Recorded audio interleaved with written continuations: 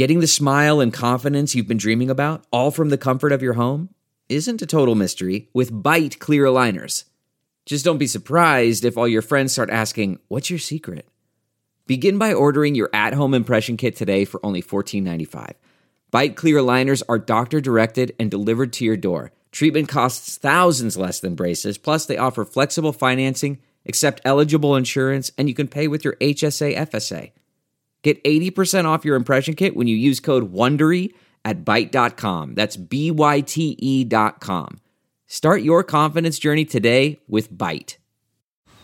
Man, that sunset is gorgeous. Grill, patio, sunset. Hard to get better than that. Unless you're browsing Carvana's inventory while you soak it all in. Oh, burger time. So sit back, get comfortable. Carvana's got thousands of cars under $20,000 just waiting for you. I could stay here forever. Carvana, where car buying meets comfort meets convenience. Download the app or visit Carvana.com today. Delve into the shadows of the mind with Sleeping Dogs, a gripping murder mystery starring Academy Award winner Russell Crowe. Now available on digital. Crowe portrays an ex-homicide detective unraveling a brutal murder he can't recall. Uncovering secrets from his past, he learns a chilling truth. It's best to let sleeping dogs lie. Visit sleepingdogsmovie.com/Wondery to watch Sleeping Dogs, now on digital. That's sleepingdogsmovie.com/Wondery. Welcome to episode 300 with my guest, Jeff Rosenthal. I'm Paul Gilmartin. This is the Mental Illness Happy Hour, a place for honesty about all the battles in our heads, from medically diagnosed conditions, past traumas, and sexual dysfunction to everyday compulsive negative thinking. The show's not meant to be a substitute for professional mental counseling. I'm not a therapist. It's not a doctor's office. I am a hypochondriac, though, and does that make me a half doctor? I do Google a lot of shit to scare myself on the internet. But, yeah, just think of this as more as a waiting room that doesn't suck. The website for this show is mentalpod.com, and mentalpod is also the Twitter handle you can follow me at. Before I forget, I want to remind you guys about the In This Together Festival, which I'm going to be a part of. It's coming up. It's November 13th in Los Angeles. It's at the Avalon in Hollywood, and it's going to be from 4 to 11:30 p.m.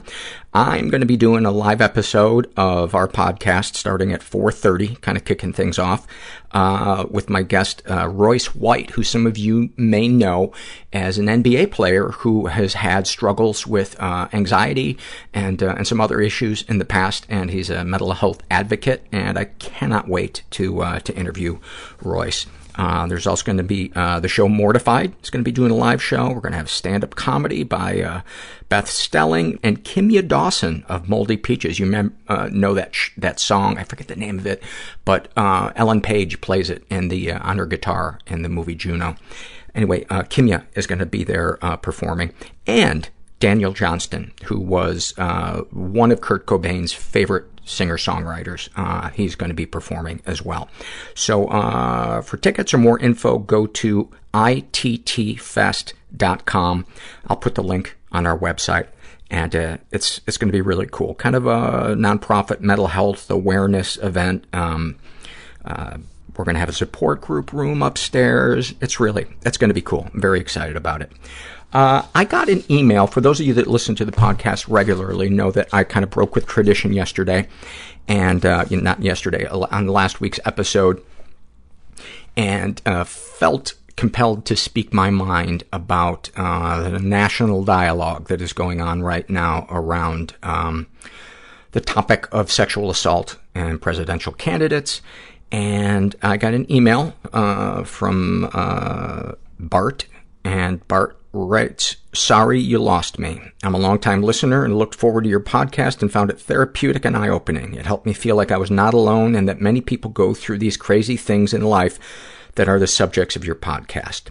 Your anti-Trump rants are offensive and uncalled for. Believe it or not, we are adults out here and capable of forming our own rational opinions. Everything on the news is not true. The news media and TV are corrupt. I know this from firsthand experience from working in media. I will not try to talk rationally to you about this because that is pointless, and I am not here to argue with you. I am telling you this because I am truly sad to lose this resource. Well done, Paul. Well, actually, I do think I did a good job. I was factual. I didn't exaggerate. And if you think what I said was offensive, imagine what victims of sexual assault feel when people still stand behind a man who finds it funny, who at 59 was still bragging about it. Imagine what survivors feel when they turn on the news and they see victims being shamed, being called money grabbers, attention seekers. That's offensive. Placing other issues ahead of your neighbor's autonomy over their body and their basic human dignity, that's offensive.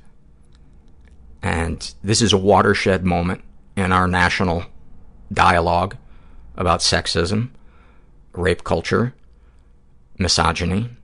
And I would also like to say that I've used this to look at myself and the parts of myself that I need to improve, the things I've done in the past where I've fallen short, very short, in being the man that I want to be. I've had monthly donors canceling in the last week or two, and I guess that's part of taking a side. It bums me out that there has to be a side to this, but I feel like not only am I on the right side of this issue, I am on the right side of history, and I would rather have a smaller bank account and a clear conscience. And if you're saying, but what does this have to do with your show? This is other territory. It's not. This healing and safety and vulnerability don't happen in a vacuum. It happens out there in real life, in the messy world with complicated people. And I've never met a survivor who wasn't afraid to speak their truth. It takes something out of you when you have your dignity and your safety and your innocence taken away. A part of you leaves forever.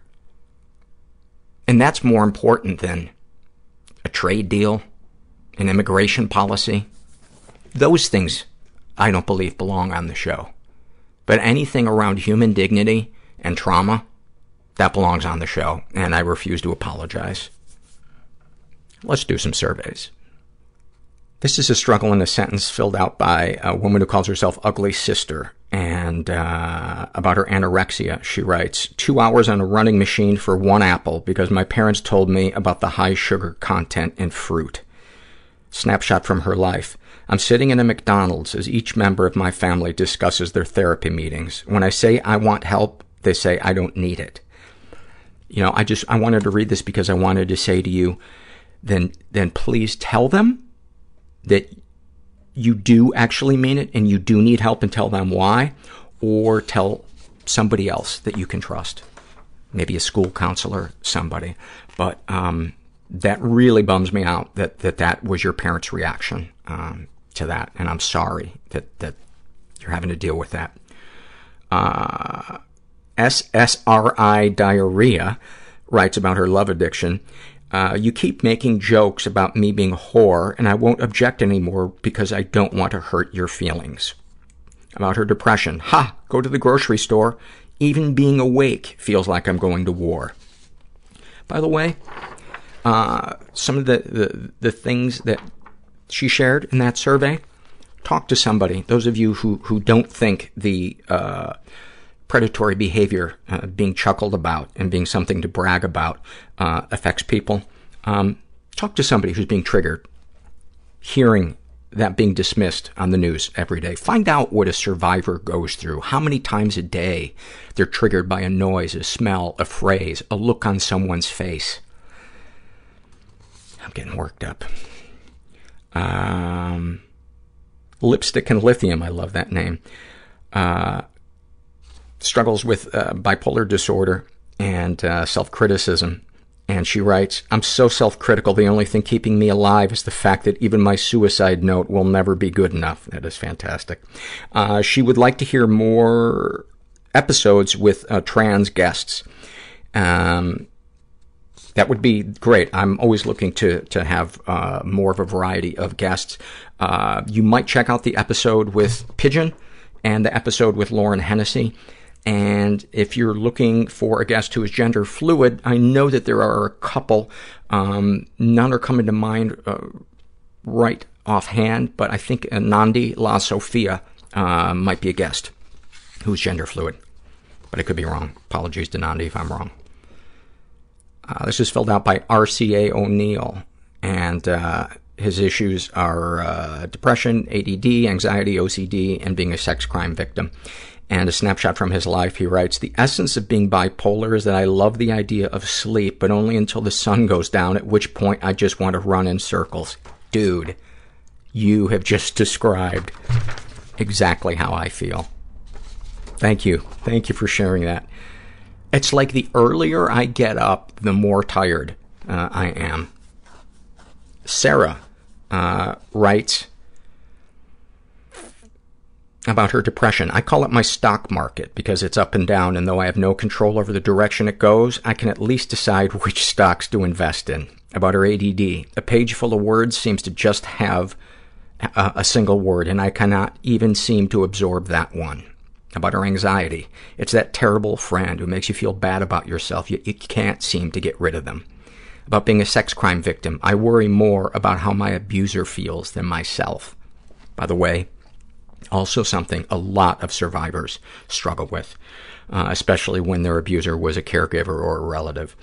And about her anger issues, or I guess the anger issues of her dad, she writes, and my dad patches up the holes in the wall from my head and whistles as though the problem is solved now that you can't see it. I fear that I'm inadequate. So recently I've been punching myself a lot. Sometimes I feel like my full-time job, mental illness, is convincing myself I'm so alone. Why hypervigilance. I should try to do something. I hate my kids seeing me like that. I just imagine killing people. I woke up with rats in my hair. They warp reality. Am I losing myself or am I becoming myself? I go back to bed. Hiding underneath the sofa while people were shooting outside the house. I was able to get myself out of Scientology. Put a gun to my mother's head, and I was 11 years old. And you're just garbage moving from one person's house to the next person's house, and you just hope they don't throw you out like garbage. So I planned my suicide. Because you won't ask for help. I'm asking for help. I'm not pretending everything's okay. I'm not trying to do it alone. I'm really happy that I did it, because a lot of good things have happened since then. That option just evaporated, and I'm not going to kill myself. I don't think I have what the woman who is not right for me anyway wants. I'm here with my buddy Jeff Rosenthal, who I've known for 25 more than that plus years, probably 87, 88. Yeah, oh my God. Not years, but 1987, 1988. No, 1987 years. Yeah. We were at the crucifixion of, I remember that. We just missed it. I was selling kettle corn. Yes. Yeah. Jeff's mother, Christine Keys, passed away last week. Christine was a guest on this podcast about 4 years ago. Yeah, I was trying to figure that out.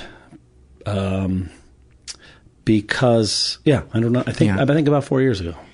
When people ask me, do you have any favorite episodes? It's always hard to, even limit it down to 50 episodes. But if I'm forced to pick, my top 10 episodes, one of the ones I would always tell people is Christine Keys. She was a child in the Warsaw Ghetto during World War II. And her story, I describe it to people as cinematic, because when she told it to me, I could picture it as a movie. And after she was wary of doing interviews. Why don't you tell me how it came about that I interviewed your mom? I think you and I wound up running into each other at dinner. and we were talking about the podcast, and I was talking about the fact that my mom was coming in, and it struck me that the way you did your podcast was a way that my mom liked to think. She liked to think about what are the things that, one does in their mind to survive things, because she had to figure that out in order to survive growing up in the Warsaw Ghetto during the war. And I mentioned it to you, and I remember feeling as I mentioned it to you, like, she might do this. And I think she might like to do this. And I think for some reason it might be important for her to do it. And I promised her that I would do it with her. You were very interested, which was a great way to sell it to my mom. And then the only other thing was my promise to her. She always needs to, if she tells a story, she always needs to get to the end where she gets out. And yeah, I just caught myself saying she needs to, and as if she's alive. She died Saturday, everybody, October 8th. So I still grab the phone to text her and either just file away what I was going to say or try to figure out who might be the most interested. That's not her. That, to me, when I lost my dad, was one of the most painful things about it, is you go to do that regular thing and realize you'll never be able to do that again. Yeah. And, when I was leaving, when I was last communicating to her on Saturday and leaving her room, I started to say, I will miss talking to you. And I said to her, you know what, Ma? I was about to say I'll miss talking to you, but I'm going to talk to you all the time. So, wow. Yeah. There you go. Have you said anything since she passed, talking to her? Yes, I actually, and I never know how people will see this. I had another friend who passed away in 2000, and you're poison, dude. I actually think I'm a carcinogen. Yeah. So that's why I know I'm sitting farther away from you than most guests do. Yeah. Jeff's actually in another room. Yes. And, it actually seems that every time there's somebody that knows me really well and I rely on them to talk to all the time, they get cancer and they die. Or they turn out to be a narcissist. And we stop being friends. Yeah, what were we saying? Talking to your mom. Well, I've had some I've asked my mom a couple things. I had told her when she died, and she passed away of cancer. She got cancer about 8 years ago. So she had cancer when she came and talked to you. She thought a very slow moving cancer. She had a lumpectomy. The extra stuff they wanted her to do to cut her odds down, she felt would be debilitating to her life. I have a stepsister who's a nurse who told me recently she believes if she had done those things, that my mom would actually have died a few years ago. And then when the cancer came back, probably as far as she knew, about a year or so ago, and she had something else removed, and they again said, you're going to need to do this, and she just thought about it and didn't want to spend her life. She didn't want to. She knew that would knock her back out of her energy. And the thing is, my mom was a very strong, independent, and powerful woman who did not want ever to be hindered by some BS disease. The Nazis didn't get her. There wasn't going to be some disease that made it so she couldn't take the walk she wanted to take or whatever. And she was a university professor. This whole death thing was pretty intense and remarkable with my mom, in that I went home twice in the last few weeks. And the first time I went back, she had come from the hospital where basically she knew that she didn't have long. She was you could hear she was frustrated that this was going to be the amount of time she had left. She didn't really understand how fast things were going to go, but she knew that it was fast. And I start to get the sense that if you get that information, I don't think people who hear that or hear things or die or say, oh, they told me I have about 3 weeks. You have to get that information from somebody else who's on the scene. So I think she knew. And I was taking on that she probably had about 3 weeks left, and I didn't know what the end was going to look like. But she was still walking around the house, and we were talking, and she said, you know, I kind of think I brought this on myself because I felt like I completed the things I needed to do, and I feel like the world is in horrible shape. And I feel like here it is. I started with Hitler, and now we've got Trump. It just doesn't seem like it's going to get much better. And I've done everything I can. Most of my friends are on the other side. She had said this, she had lost most of her friends as a child by age 8. From the Holocaust. And so at that point, she had come to terms with it. We were at the doctor, and at one point in I had 2 trips. I called them. They're the 2 separate trips back to Boston area to see my mom. And on the end of the first one, we actually went to her doctor, where she's sitting in the doctor's office, and they're saying, "So you're here because your stomach hurts," that kind of thing. And she's like, "Oh well, I think we're." My mom's like, "I think we're at the end here, and I'm just going to do some palliative care and do some hospice stuff, and just wanted to check in, And she and the PA, the physician's assistant, left the room, and boy, that's as big of a faux pas as it gets. Yeah, you start to realize, can you take 2 minutes and read the chart before you walk in? Yeah. That would be helpful. Yeah. But my mom always handled that stuff with grace. She never wanted anyone to feel like she was, She didn't want to be pitied. She didn't, and that was part of the reason why she didn't tell a lot of her friends exactly how bad everything was. She didn't want people walking around her like the person who was about to die and that kind of thing. And so my name is Jeffrey. She always, for some reason, called me Jefferson. And so the PA left the room, and she said, Jefferson, I hate to tell you, but I think I kind of brought this on myself. I just feel like I'm done. And,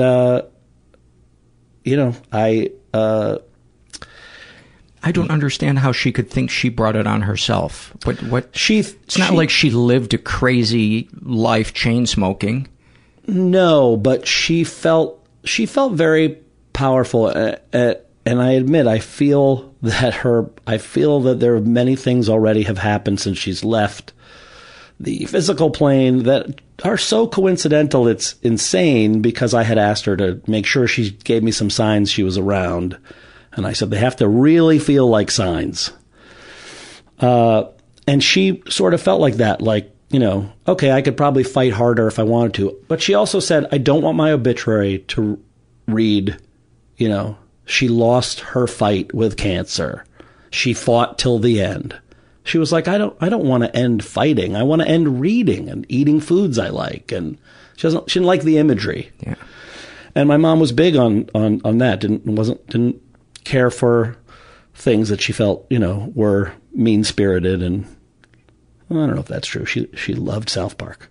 She really liked the awesome. Parody of there was a Tolerance South Park that she used to tell me about all the time. She loved it. She was a sociology professor? She was a sociology professor at Brandeis. She was a philosophy major at Cornell. She went to graduate school in Michigan.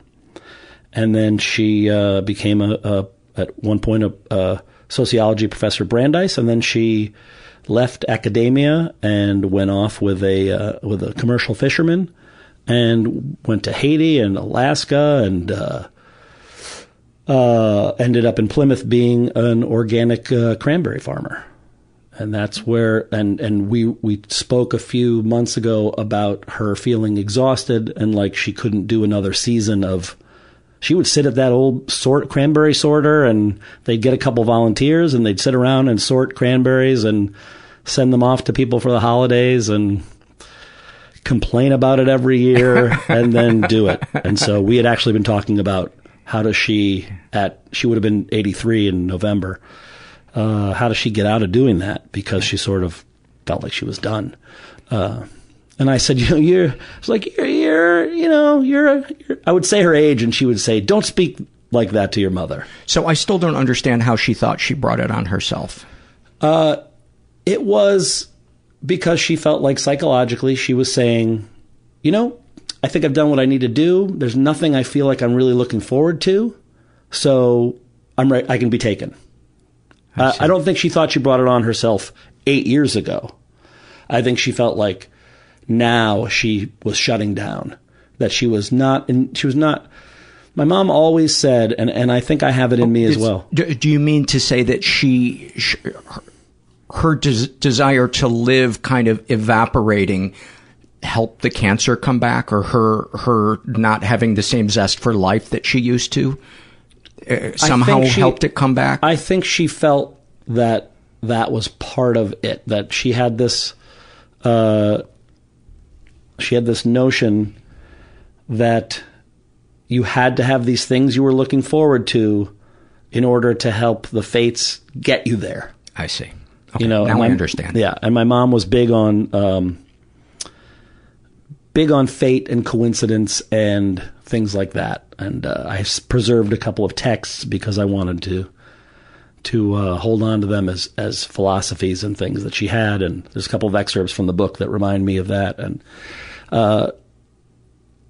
I'll tell you, the first trip that I went home, I got there on a Saturday, and this was to the Boston area because she lived in Plymouth, and I was going to go down to visit her on Sunday and then stay there for a few days. And she said, "Come down Sunday, and then your step siblings are going to the Red Sox game, and you should go with them." And I was like, and Jeff is a diehard Red Sox fan. I used to work at Fenway Park when I was a kid. I started at 15. My friend Jimmy still sells beer there. We started together, meaning he's been there 34 years. He has another job as well. And yes, I am a rabid Red Sox fan. And so I said in text, I said, "You are." Can I read the response? Absolutely. So I turned off my phone, so that will take a second. That's okay. But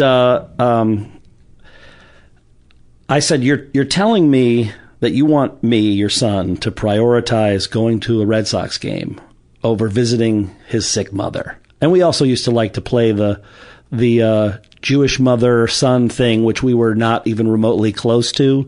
As a joke. And as a joke, she would always say, "You can't say those things about your mother, and it's time for you to call your mother," and things like that, which is not at all how she was. But it's going to take forever to fire up. But it was clear to her that I was supposed to go to that game. And so the end part of it, while my phone is warming back up, is that it was probably the best regular season game I've ever seen live. And I bought myself the best ticket I could find. And it was clear to me that she had sent me there so that I could have this great experience of seeing this particular game. So when I said, "You're telling me to prioritize that," she wrote this back to me. "I don't like missed opportunities, especially if they are coincidental or fate determined. If you do that, the fates get mad and decide not to bother doing anything nice for you again." Wow, that's pretty harsh. That's pretty harsh. Where do you think that comes from? 100% comes from everything that happened in order for her to survive. In order for them to get out, so many different things had to happen. And that's what's in her book. And then I hold up the book. Yeah. That's what's in her book. Shadows of Survival, a child's memoir of the Warsaw Ghetto. And by the way, it is on our books we recommend. If you click on our Amazon link, our little books we recommend comes up, and you can get it either the kind you can hold in your hand or a Kindle. Kindle, and I think Barnes & Noble might have it. Mm-hmm. And then, listen. And she got to hold it in her hand a week before she died. She held it a week before she died. I had this tiny thing. I like to say that some of my procrastination comes, I think, from my mother, and that she'd been trying to write this book for 35 years. Listen, if you read the acknowledgments, you'll understand. This is me not talking to you, Paul. I'm talking to your listeners. Mm-hmm. You'll understand the part that you listeners will understand the part that Paul played in having this happen, because she felt inspired by getting the story out, by getting a transcript of the show, to write it. And in some ways, I think she felt like she completed this and that was what her job was. She always felt like her time after the war was all bonus time. And so, when you go through something like this with someone you love, you realize, that this part is about them.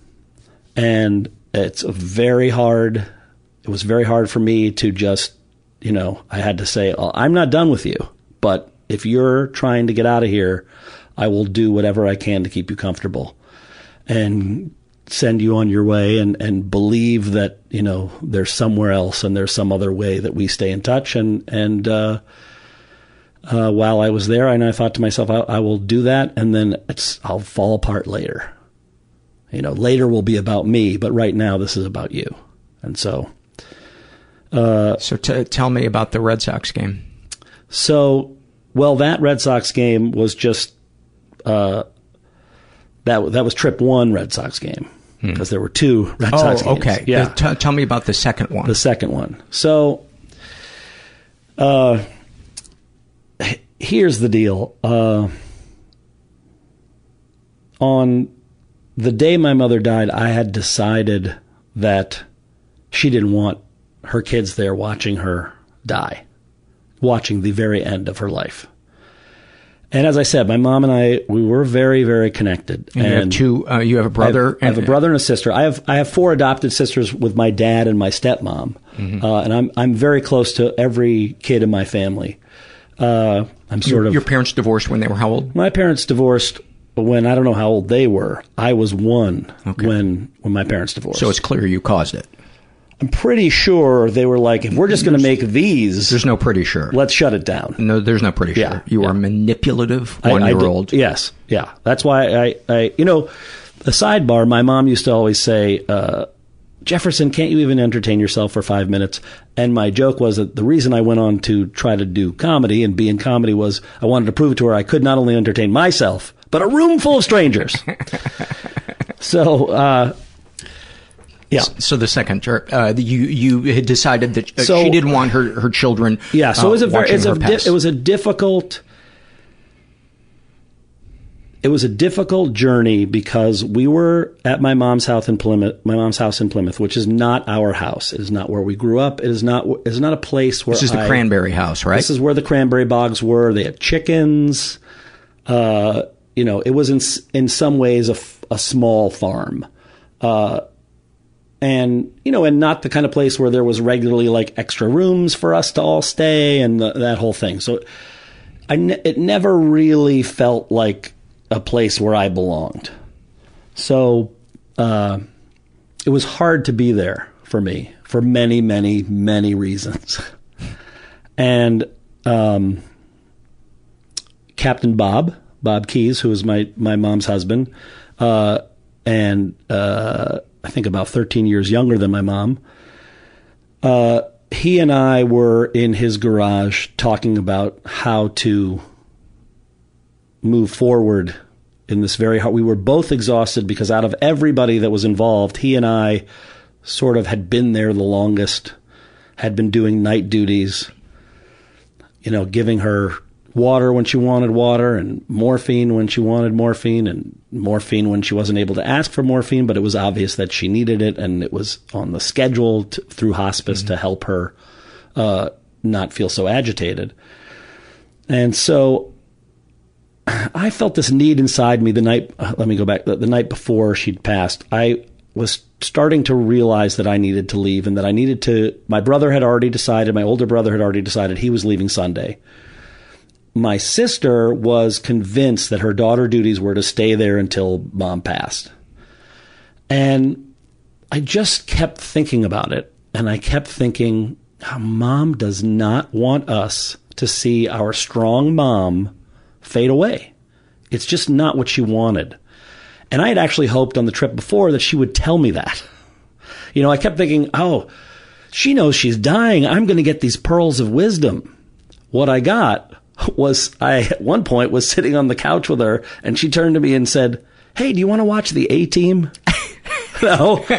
She was like, "Have you ever heard of the A-Team?" And I was like, "The A-Team? I used to watch that when I was a kid. I have no interest in it, but if you want to watch the A-Team, sure." So it had spread to her brain. It had spread to her brain. And wait, Brain, was one of them named Brain? No. Face, there was Face, and of course, Mr. T. And I kept thinking while we're watching the A-Team, she's going to turn to me and I'm going to hear something. I'm going to hear something about life. And we were watching the A-Team. So I just kept thinking, she's I've done what I need to do for her for the most part. Something was bothering me on Friday night. I realized that it was that this horrible thing where you have to pick a funeral home and what the after plan is while the person you love is still alive and in some ways communicating. Her speech during the second trip, every day less and less. And as a matter of fact, at one point she basically said to me, "I'm having a very irritating lapse."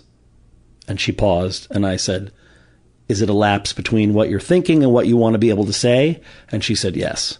And that's the thing. She really hated if she didn't have control of her faculties. And, she was not somebody who was going to drink all the time and all that. She wanted to be able to have her faculties with her. And it was really bothering her. And so I spun it around in my head and I thought, all right, the thing that has to happen is, for me, is I need to feel like I know that after she passes, that immediately after, whatever that has to be, that's taken care of. That it's not like my grief-stricken stepfather is unable to get her out of the house, or what it is. And this is, I actually think it's something that I think America needs to figure out. You've got to face this, and it's always so taboo. And I'm downloading. I almost thought I couldn't swear, but I can swear, right? Yeah. I'm fucking downloading cremation documents for my Jewish mother. Oh man.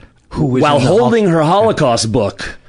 And I'm writing, I'm filling out her name and her date of birth, and and I just figured I'm going to set it all up so my stepfather. Did she want to be cremated, or was she it? Did. She okay. wanted to be cremated. She actually wanted to be buried on the National Seashore next to her favorite dog from the past, our dog Martha, which she got on Martha's Vineyard. And Martha is somewhere on the National Seashore. Don't arrest us. And it doesn't make sense anymore because I'm not sure we know exactly where Martha is. Don't think it's legal. Right. But you want to be cremated. So you're downloading. So I'm downloading the paperwork, and I am jujitsuing in my mind, like, don't overthink it. This is this paperwork that has to be done. Someone has to do it. So do it. So I did it. I filled it out. I gave it to my stepfather. We discussed who was going to pay for it, how that was going to work. And I thought, okay, that needed to happen. And that's happened. What's left? Well, what's left is that my sister is bereft. My sister believes she has to be there the whole time. And I know my sister doesn't, and that my mom doesn't want her to do that. And so I take my stepfather aside and I say, how about this? I think we're not supposed to be here anymore. My brother's in there, and he's saying goodbye, and he's going to leave Sunday. I had, by the way, made my flight for Saturday, and when I made my flight reservation, I felt like when I made my return flight, I felt like I was giving my mom her end date, because I had decided I will be able to go home by the 8th of October. So I tell my stepfather, look, I'm gonna go in there and say goodbye, and then I'm going to leave, and I'm not going to come back.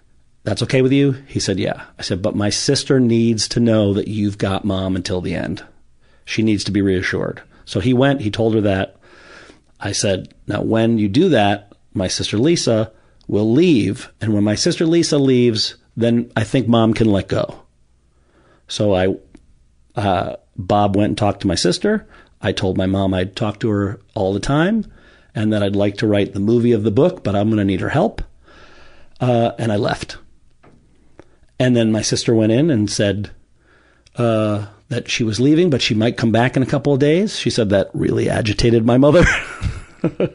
And then my sister came down to the cottage down the street that we were staying at. My brother went back up because he wanted to say goodbye to my stepfather to get a book. And he called us and he said she was gone. And that was probably 8 minutes after my sister left. And I believe I have a connection with my mom where I just knew. And, many people say that people need to be let go. They need to be told it's okay. But literally, I said, I've got Lisa. I'm going to take care of her. We're all on board. We all agree with all of your plans are coming through. The book is getting out to people. Everything you wanted to do has been done. We're taking care of it. You can go. And like I said, I knew my sister was the last piece. So my sister left. My mother died. We all took a deep breath. I said, I want to get the fuck out of here. This is not where I live. This is not where my memories are. I want to go back to Cambridge.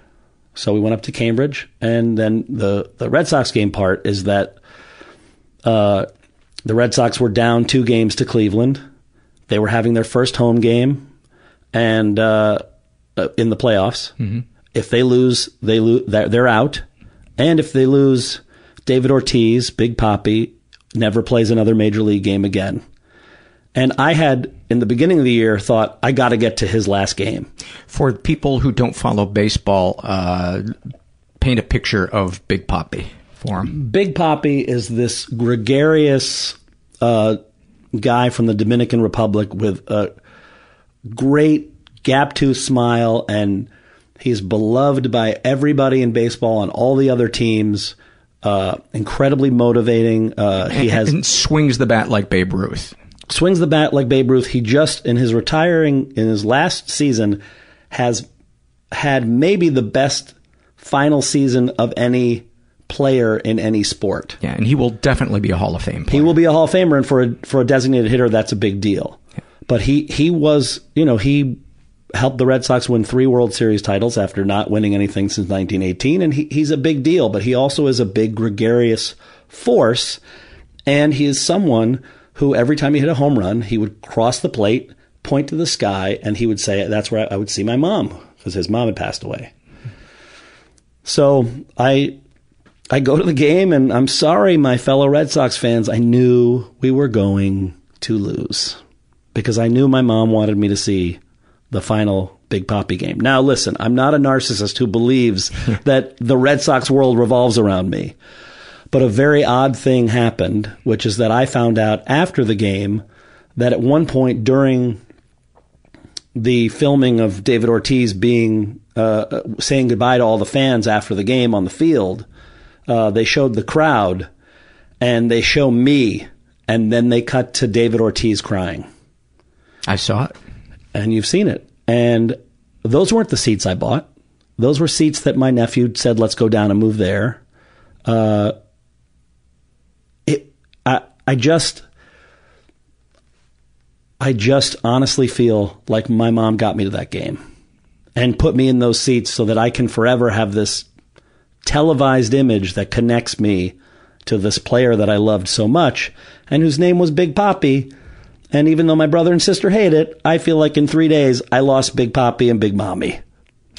So, and the other cathartic thing was that during the game, I got to scream after the game when we wanted Ortiz to come out. I just was screaming, "We want Papi, we want Papi, we love you, Papi." And at the top of my lungs, most of it meaning my mom, plenty of it meaning David Ortiz himself.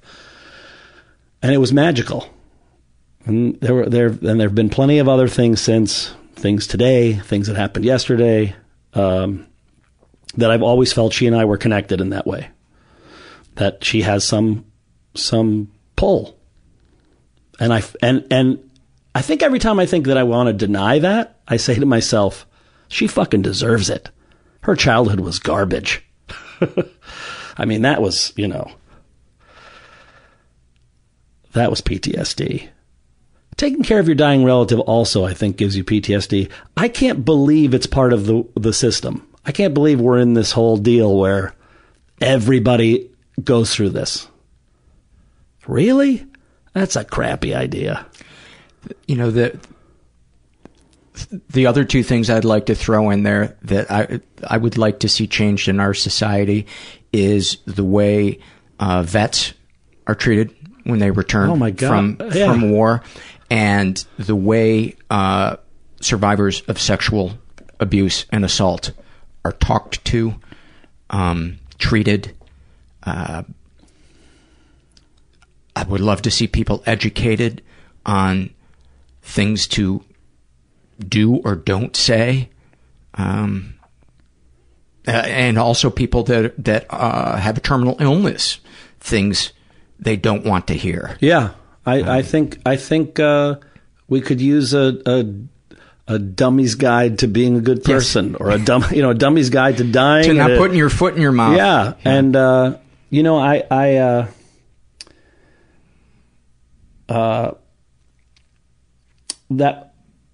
I've been a television producer at times, and in many ways I felt like I was trying to produce my mother's death and manage all of us and the personalities that were all down there. I will say a deep thing between my mother and I is that when she left with her husband, the commercial fisherman, 37 years ago, I was a 12-year-old boy. Or 13, it might have been. I'm not sure the exact timing. But, I lost my primary caretaker.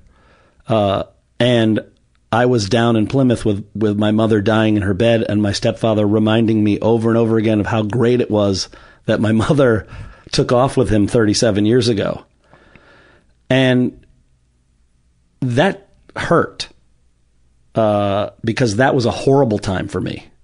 That was a very strange, and, suddenly I was not able to my mother went to Haiti at one point, and I could only talk to her if she called ship to shore at the same time that I was home, and she had been... Go ahead. No, she'd been my primary caretaker. So my point of saying it is that while that was really hard for me to hear over and over, and in some ways infuriating, and in some ways it felt very insensitive of him, I also had to acknowledge that he was grieving for the loss of his wife of 37 years, and that there was no value in me making an issue of it. And I think that's something I've really learned, and I've learned it from my mother, and I've learned it from my brother, who's a lawyer, which is that, you have to think about it, imagine the response, and see if it's worth it. And it wasn't worth it. That is some really good advice. I mean, I think it's true, and I think sometimes. Here's a phrase I came up with a friend of mine who was going through a divorce, and they were very angry and wanted to respond to something that they felt was unfair or whatever. And they read me what they were going to write back, and I said, I think that sometimes, I said, I think you're fighting fire with fire. I think sometimes you have to fight fire with water. And I think, I actually thought, does anybody say that? Because truthfully, that really is the way to fight fire. I'm not sure why everyone suddenly thought to fight fire, you fight fire with fire. No. You fight fire with water. You got to tamp it down and put it out. Forest firefighters, they do fight fire with fire sometimes. Yes, that's really true. to control. That's control. It's called a controlled burn. Right. Yeah. Oh, I wanted to do that. That was so dickish of me to say that right there. No, I wanted to do I'm trying to figure out what a controlled burn would have been in this situation, And in some ways, I managed a couple of controlled burns in that I managed some things by not fully capitulating myself to the situation, but saying, I'm actually doing something here to take care of everybody. Mm-hmm. So people listen to me, and I often wouldn't in the past, I didn't think my opinion was any smarter or worthier to be listened to than anybody else. And so I would sit on my hands and not offer a possible solution. One of the things that a lot of therapists and support group people recommend is write that furious letter. Right. Just don't send it. Right. Call somebody that you love and trust and read it to them. Right. And a lot of times that's enough to get the... Yeah. I've started angry letters to people, and then by the time I'm done, I'm signing it with love. Yeah. It starts out like, they deserve to know this, and they deserve to know this. But... talk some more about the complicated relationship, how you could reconcile the mother who essentially abandoned you. She did. At 12, 13. Yeah. But who you also had this connection to, and you always knew loved you. How did you reconcile that in your brain, or have you not tried? Or no, because I'm not saying you should. No, I over the years I've figured out different ways that it had affected me, and I vacillated between I can't use this as an excuse, and this is absolutely why I'm like this, and it's okay. It's okay I'm like this because this happened, and this has been my reaction. I can't use it as an excuse. And so, I struggled with that because my mom didn't like complaining, and she used to find me, and she also didn't like apologizing for something that you hadn't really done.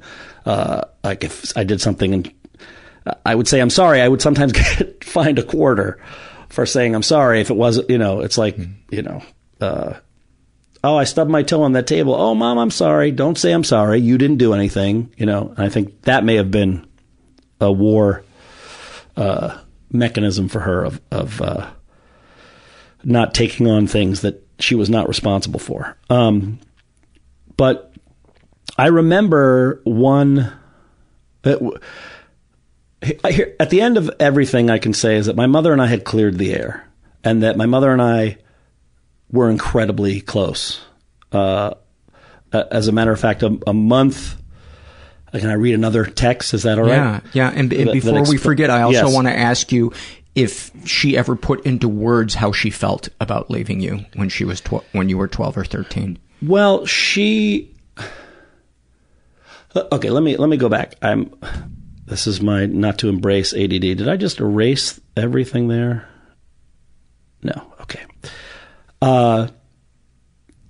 One Mother's Day, I was very depressed, and I was just sad about my life, and I called her, and I was down, and I couldn't get up enough to say super sweet things to her. I think I was probably in my mid-20s, and I was lamenting the loss of that time with her. I was unsure of my choices because I felt like I hadn't really had any true guidance. And I felt like this brilliant mother who's a sociology professor and must have things to say and to teach me that would have really impacted me from 12 to 18. And that's when she was missing. That's when she was basically missing. I was with my dad and my stepmom, and they were great and everything. I mean, there's always stuff everywhere, but it wasn't, but I was used to being with my mom all the time and every other weekend with my dad to all of a sudden living with my dad full time. So I was really down. And then she said to me, I tried to give you kids freedom, and I think you experienced it as neglect. And it was that sort of contrition that allowed us to be honest with each other. In a way that we hadn't been before. And we just, at times, we just got closer and closer. Thank goodness for technology. Once we could text each other and call each other really easily, we were in contact a lot. And especially the last 3-4 years, we just became closer, and we really liked each other. My mom was somebody who was interested in everything. I took her to a show and I took her to a Cirque du Soleil show in Vegas. And we almost didn't get to the show on time because we walked past a Krispy Kreme store and it had the donut machine, and my mom was fascinated by all of it. And that's the thing is I wrote this about her on Facebook. My mom was intelligent and interested. She was interested in things. She wanted to. I could take her to a friend's show, and she would sit down with them afterwards and talk about it in such depth that I was moved. And you could see my friends feeling heard and feeling like they were getting to explore their own work on a different level because the sociology professor was interested in it. Did you feel when she came back into your life fully at 18 that you got to experience that side of her. Well, no, I mean, she wasn't really fully in my life. You know, at 18, I was going to college, and then I left college and I met you in Chicago because partly I felt like my parents moved from I had no home base anymore. So I was freaked, and a friend of mine was moving to Chicago, and I jumped on that. He was telling me how great it was. And your roommate, who was Pete Moore, he and I had gone to college, and he was telling me how great it was. And so I thought, well, this sounds like, I've heard only good about Chicago. And I remember like halfway through the drive to Chicago, I was like, holy shit, I've never been here before. What am I doing? I'm almost 20, but I'm not like, I was a homebody, a mama's boy. I don't know where it came from, but I needed to go find myself because I had finally realized at about 20 that I wasn't going to get any answers from my parents. Right. Let's just back up for a second. Sure. And please forgive me if this comes across as, I don't know. Well, my mom likes dark humor, so. Okay. Well, this isn't a joke, but there's a part of me that wants to say, how could you think that leaving your kid at 12 was letting them experience freedom? And I think it's because my mother had a traumatic childhood where she really had to rely on her wits, but her wits following her mom and her uncle. But I don't know that my mom got to be much of a kid at 12. I mean, I guess she at 12 was 1945. I think she got to the States about the end, about 46. So I think she's probably 13 when she got to the States, and just, I think she probably viewed herself as really, really mature for having gone through what she'd gone through. And I think she probably viewed that I could be that, and maybe even thought that, look, there was part of it that was definitely, I've been momming all this time, and your dad's only had you on the weekend. Time for him to step up, and I want my freedom. And I did have part where I thought, wow, I would never do that to my 12-year-old. And that was a big issue between us. And it's the reason why I've always said, and I say this, Ma, that she was a terrible mom, but a great friend. Wow. And by terrible mom, I also mean I just went to the sub shop that was probably where I ate 3 nights a week for most of my childhood. I went back there to relive my childhood a little bit, with my mom having left us, and I was like, I think I got sent for dinner to go get myself a sub, 3 nights out of the week. It wasn't like she was cooking it all the time, and but I think we grew to be so close. And one of the things, I'm telling you, I walked around that house while she was sick, and I went through everything in my brain about how I was affected, about how I had to step up about it and not make it, throw a pity party, And one of my primary emotions was, what a fucking waste. We were so close by the end. Imagine what our relationship would have been if I'd had her helping me figure out life from 12 to 18. From 12 to 23, 25. We picked back up, but we weren't ever, she went to Alaska. She always wanted me to visit. I never wanted to visit because I just didn't want to be around them together. My mom would sort of kowtow to my stepfather, and I felt like she was not quite the person that I was with when I was alone with her. And so I never really liked being with them together. It just wasn't the experience I wanted. So when I ever had the choice, I usually said no. Even to go to Alaska, see Alaska. To me, it was, but then for part of the night, I'm going to have to shut it down and be in that, whatever their house is and under their rules and the whatever and it just didn't appeal to me. So it sounds like you wanted your mom to be present when she was with you. And when it was just the two of you, she was present. Oh, yeah. Yeah. And you felt seen and heard. Oh, yeah. She was a remarkable presence. I mean, she really was. In her passing, the people reaching out, and, you know, we lived with this other family when I was about 4 or 5, and the kids from that other family, who ranged from probably 50 to 59, I think, 3 kids, and there were 3 of us in about that age range. And, they've all been reaching out, and they actually just they did a little tour of trying to find the house in New Hampshire that we all went to in the summers, in tribute to my mom, because my mom was a big part of their lives. And many people wrote to me and basically said, you know, your mom said this one thing to me, and I've thought about it my whole life. You know, my mom was a powerful woman. My mom was a staunch, women's rights advocate when that came around, when she was here, when, you know, living in the States. It just was, I don't know. When am I answering the question? It's, there was so much. She touched people. She touched people. And I felt like there was so much she could have given me. And I did feel a little bit like, you're supposed to give me everything you possibly can, because Hitler wanted me fucking dead. Hitler wanted you dead. I'm not supposed to be here. The dark comedy world, if it weren't for Hitler, I wouldn't be here.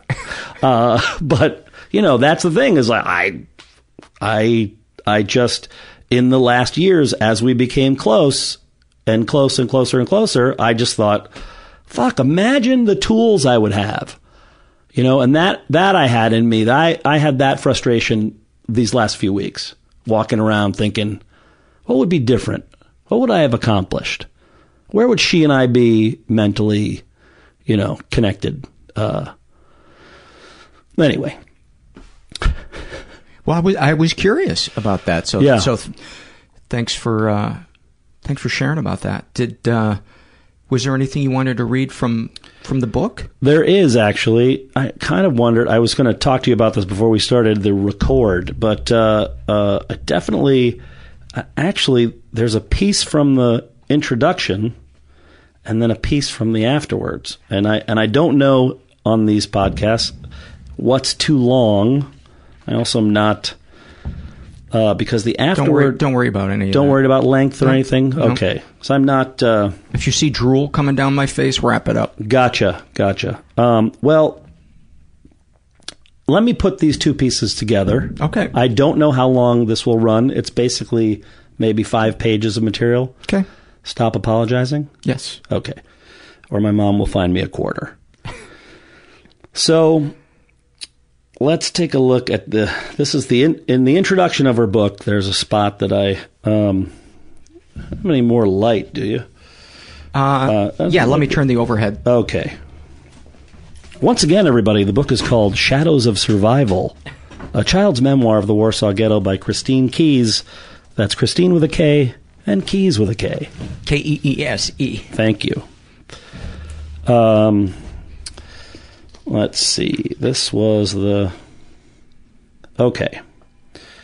So this is the end of the introduction. As my ordinary life went on, I still couldn't bring myself to write my story. Why bring to others what I was trying to get away from myself? You write to bear witness, they say. A witness to what? To this single event? The horrors of the world kept multiplying around me while my own experiences receded into the past. There was South Africa. I had recurring nightmares of the Charlottesville massacre. Then came the Vietnam War. I was there too, huddled in a hut, terrified of those who wanted to kill me for reasons I could neither understand nor prevent. I refused to keep the graphic anti-war posters that my friends hung on their walls. You may need those to remind you, but I carry those pictures in my head all the time. I don't need to be reminded. I need a space where I can try to forget. I studied and taught social science, which has to do with how people behave and why. Yet I did not find the explanations I was searching for. I wrote books and articles, but not about my own experience. The current wars and horrors kept happening. My children were grown and had children of their own. My stories trickled down in partial versions as part of the family history.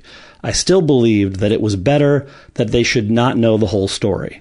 But then, quite unexpectedly for me, I too became older. There was no one to ask questions about my memories, no one to fill in the details, and very few were left who shared my experiences. My children were now being entertained by films that depicted parts of my experience. I wanted to know what they were being told, so I went to see Life is Beautiful with Roberto Benigni. The New Yorker published my letter in which I contested the reviewer's objections to the humor and his disbelief in the story. Survival is always hard to believe, full of strange coincidences and unpredictable events. There is always humor and all the other constant aspects of life, no matter what the circumstances.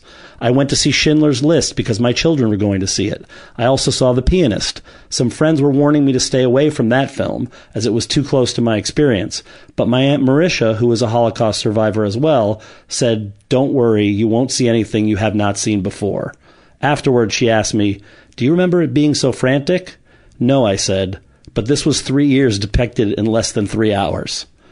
Then I started to think that there would be no one left to tell it all, not just my story, but that of my parents, my grandparents, and my great-grandparents. They are all part of this history. My children would never know what they have inherited, what has been passed on from generation to generation, would not know of their endurance, the twists of their fates, the flow of history that was their world, and there will be no one to honor them. So I am writing this for my children. They are the roots and stock of the living plant. We are just the latest shoots. This one springs harvest, and maybe at some future time, when we stop the killings, maybe then there will be flowers. And that's the end of the introduction, which goes nicely with the afterword, which I would like to read in its entirety. And the afterword is actually titled, "What is Left?" with 3 question marks. So we all know it's important to figure out what is left because there's 3 question marks. When I saw the Jewish cemetery in Warsaw in 1972, my first trip to Poland in 26 years, it looked just like the overgrown field that stood untilled for 30 years at the side of my house in New Hampshire. The trees were roughly the same age and type, a motley assortment of deciduous saplings leaning over a thick, mossy underbrush. My New Hampshire field was strewn with rocks that once had formed a stone wall and boulders that a long time ago had been moved aside to clear the soil. Here, the moss-covered stones and what looked like boulders barely visible in the underbrush on closer inspection were recognizable as broken and overturned gravestones. Some had been overturned by the emerging roots of the newly grown trees. Others had been deliberately broken, their inscriptions barely visible, a name here, a date there, the Hebrew lettering on some faded to what looked like an accidental scrape. It was June. My mother had died that April. Mietek, my stepfather, had asked me to accompany him on his first trip back to Poland since he had left the country as a young soldier in 1939. I did not want to be alone with him and insisted that my daughter Lisa, who was 13 at the time, come with us. One of the purposes of Mietek's visit was to go to the graves of his parents who had died before the war and were buried at this cemetery. As I was planning for the trip, my uncle Yasho said, "Mietek will be visiting his parents' grave. Your other grandmother is buried there too. Why don't you see if you can find her grave?" This was my real father's mother. Since we had come to America and were reunited with Mietek, we never spoke of that part of the family. There was a pretense that I had no other father. He liked it when on rare occasions people who had just met us commented on our family likeness between us. Mietek and my mother had married when I was 5 years old, not long after her divorce from my father. A year after the marriage, the war separated them for 7 years.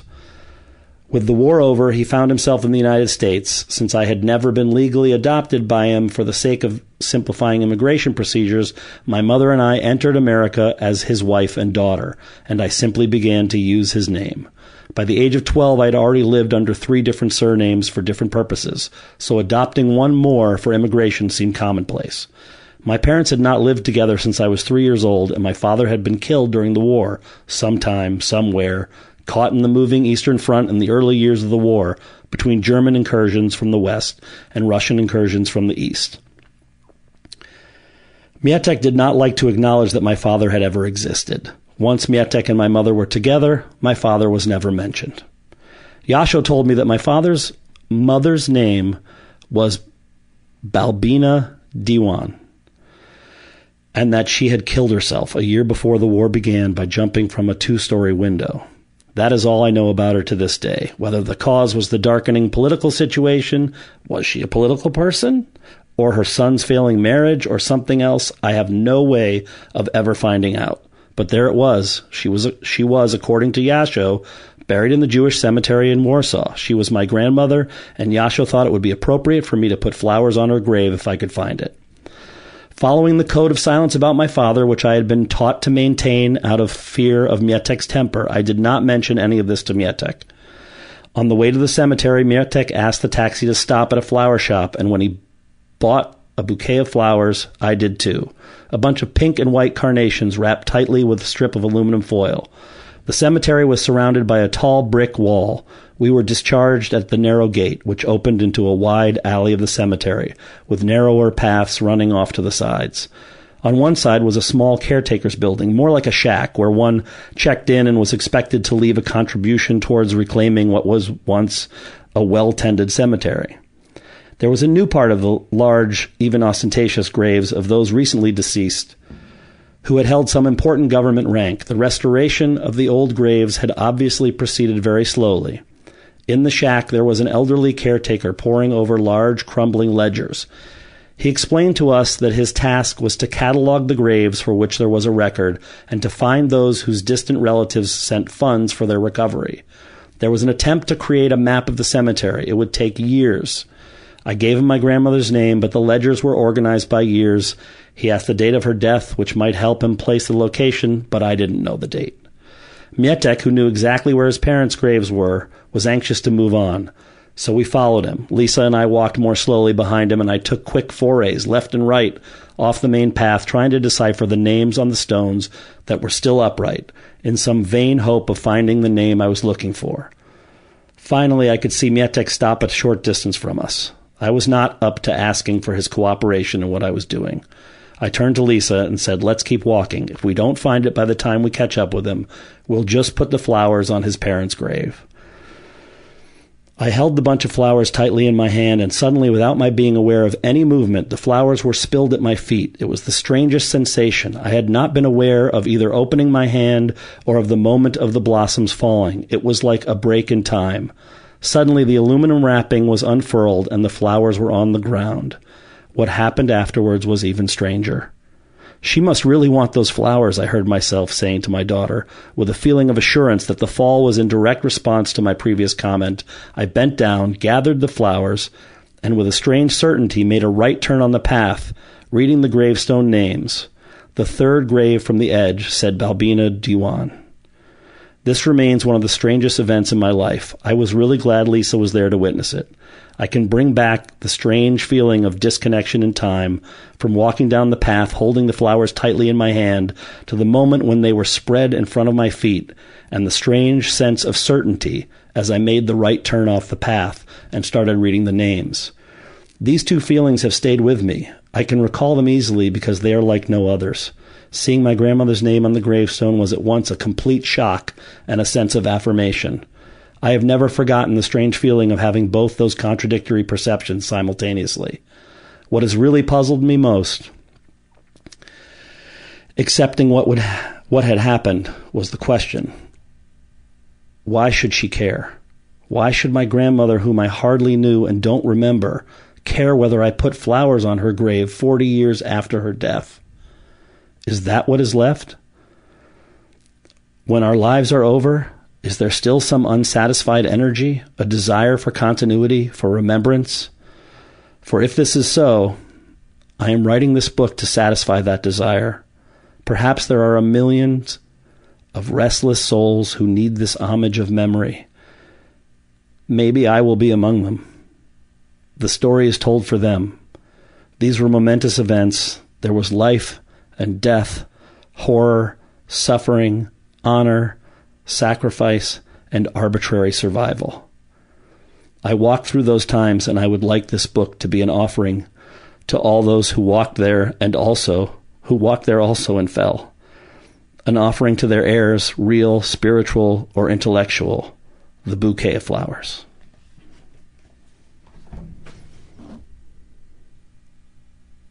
So I feel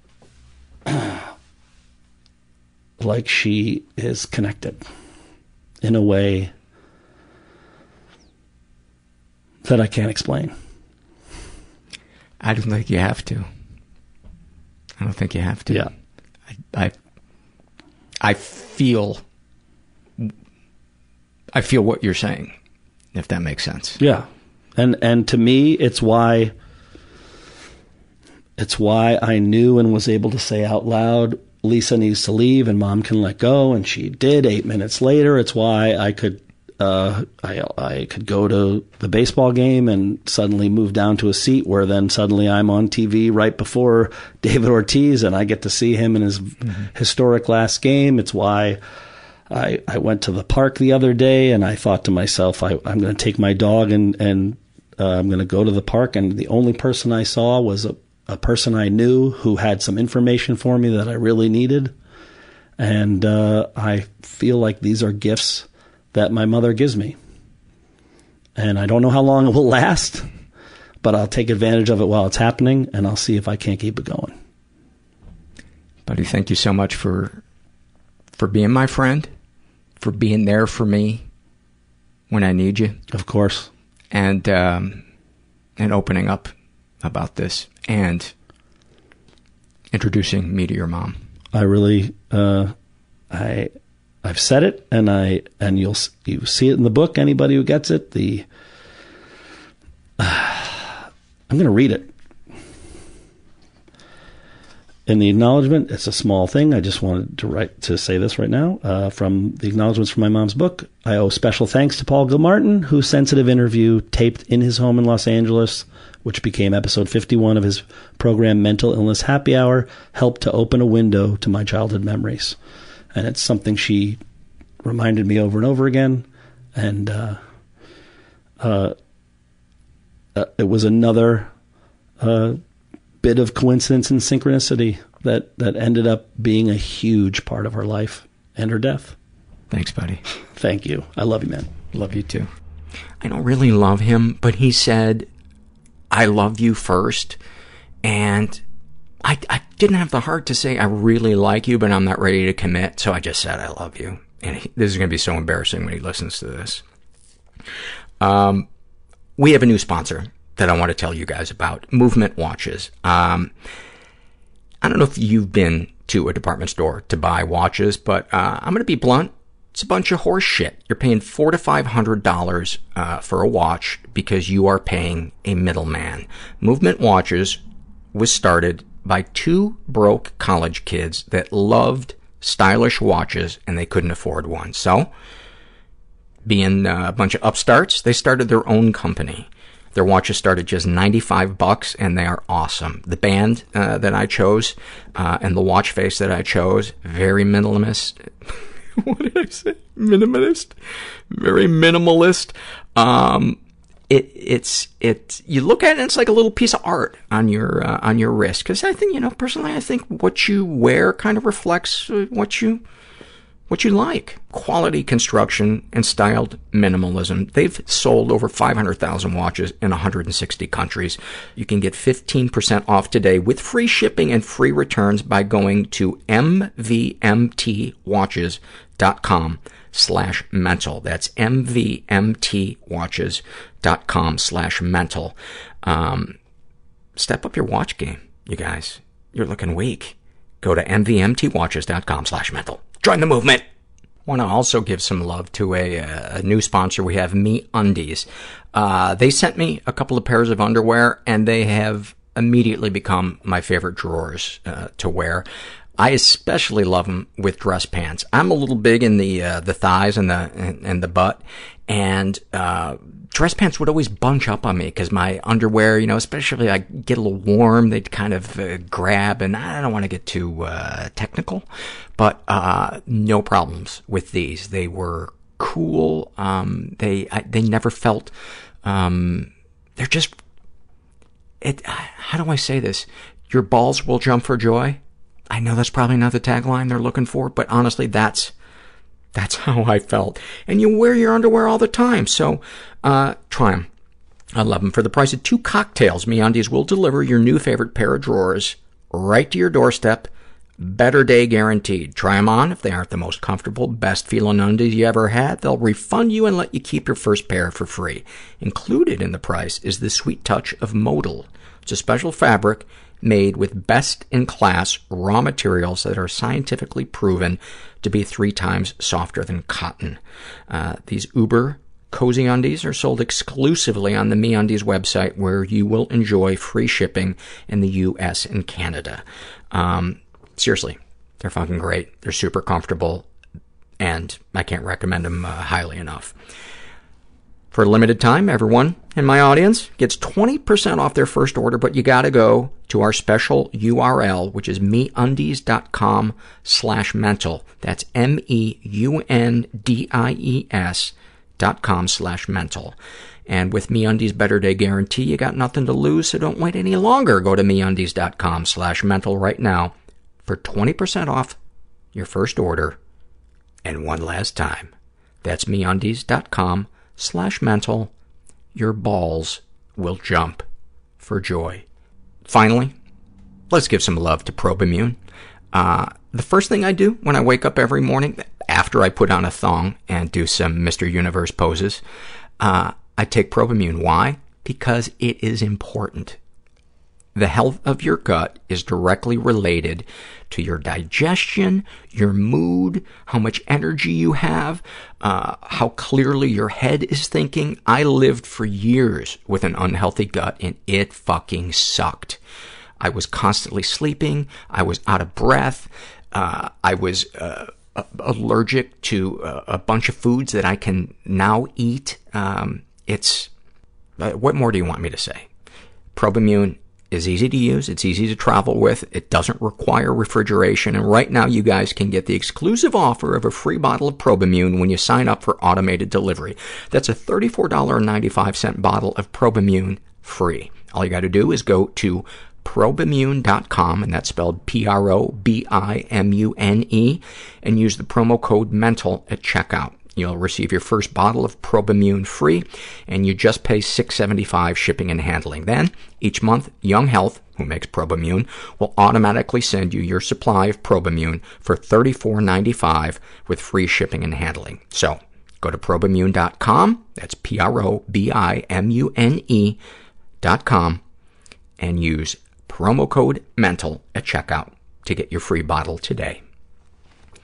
As I mentioned earlier in the show, we have been having people canceling their monthly subscriptions, being monthly donors. Would love it if we had some new monthly donors. If not, I understand. A lot of you guys are broke. I get it. But if you feel like it, you can go to our website, mentalpod.com, and make a one-time PayPal donation, or my favorite, become a monthly donor for as little as $5 a month. It goes a long way towards keeping the show going. And we got expenses. And there's a lot of things I'd like to do to expand the show. I'd love to be able to travel and record stories of people outside of Los Angeles. And that's just not feasible at this time with the budget that we have. And that's not to say I don't appreciate those of you that are donating. I resent you for other reasons. I resent you for your hygiene. I resent the fact that you stand too close to me when you talk and you haven't flossed. Have you ever had that person? That is a long conversation. The non-flosser that gets too close. Holy shit. That should be the next superhero movie. That should be one of the villains. Non-flosser. It always tells you the crime that he just committed like an inch from your face. This is an email I got from Shy Butterfly, and she writes, it's a shame Sure. Yeah, it's a shame, and I wonder how females and males with anorexia or bulimia follow through with SSRIs, which are one of the types of antidepressants, when knowing they gain weight and lose control. I know I would starve myself at times in high school, but luckily got some help, but I've always struggled between treatment and the uncontrollable weight gain that comes with SSRIs. And I wrote back and said, side effects fucking suck, but you can try another one. But sometimes it's better to have little extra weight and feel good than to be skinny and miserable. But and she was taking Lexapro. There's a ton of drugs that are similar to what Lexapro does, and one of them might not have those side effects. All meds react a little differently with each person. Finding the right med is a huge amount of trial and error. And so just keep trying and be patient with yourself. And making peace with where you are in managing your mental illness is one of the things you have control over. You are not being weak in that moment by accepting where you are. If you are still have a plan, I'm going to see the psychiatrist, I'm going to keep talking to my therapist, it's okay to just go, wow, I'm really depressed today. I think I'm going to take a nap, or I'm just going to, watch Netflix. The last thing you need is beating yourself up on top of the rest of that. This is a struggle in a sentence survey. I'm totally in my head right now that I've completely fucked this show up. Totally self-indulgent. You think I'm money grubbing. More people are bailing because they barely tolerated my statements last month or last week, and now this has put them over the top.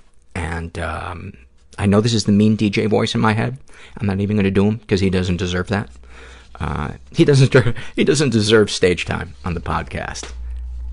It's bullshit, Paul. He was not on mic. I did not let him on mic. Amanda writes about her codependency. I know we're not right for one another, but I'd die if you left me. Boy, that sure sums it up, doesn't it? Can you do those of you that are regular listeners will get a chuckle out of this the way I did.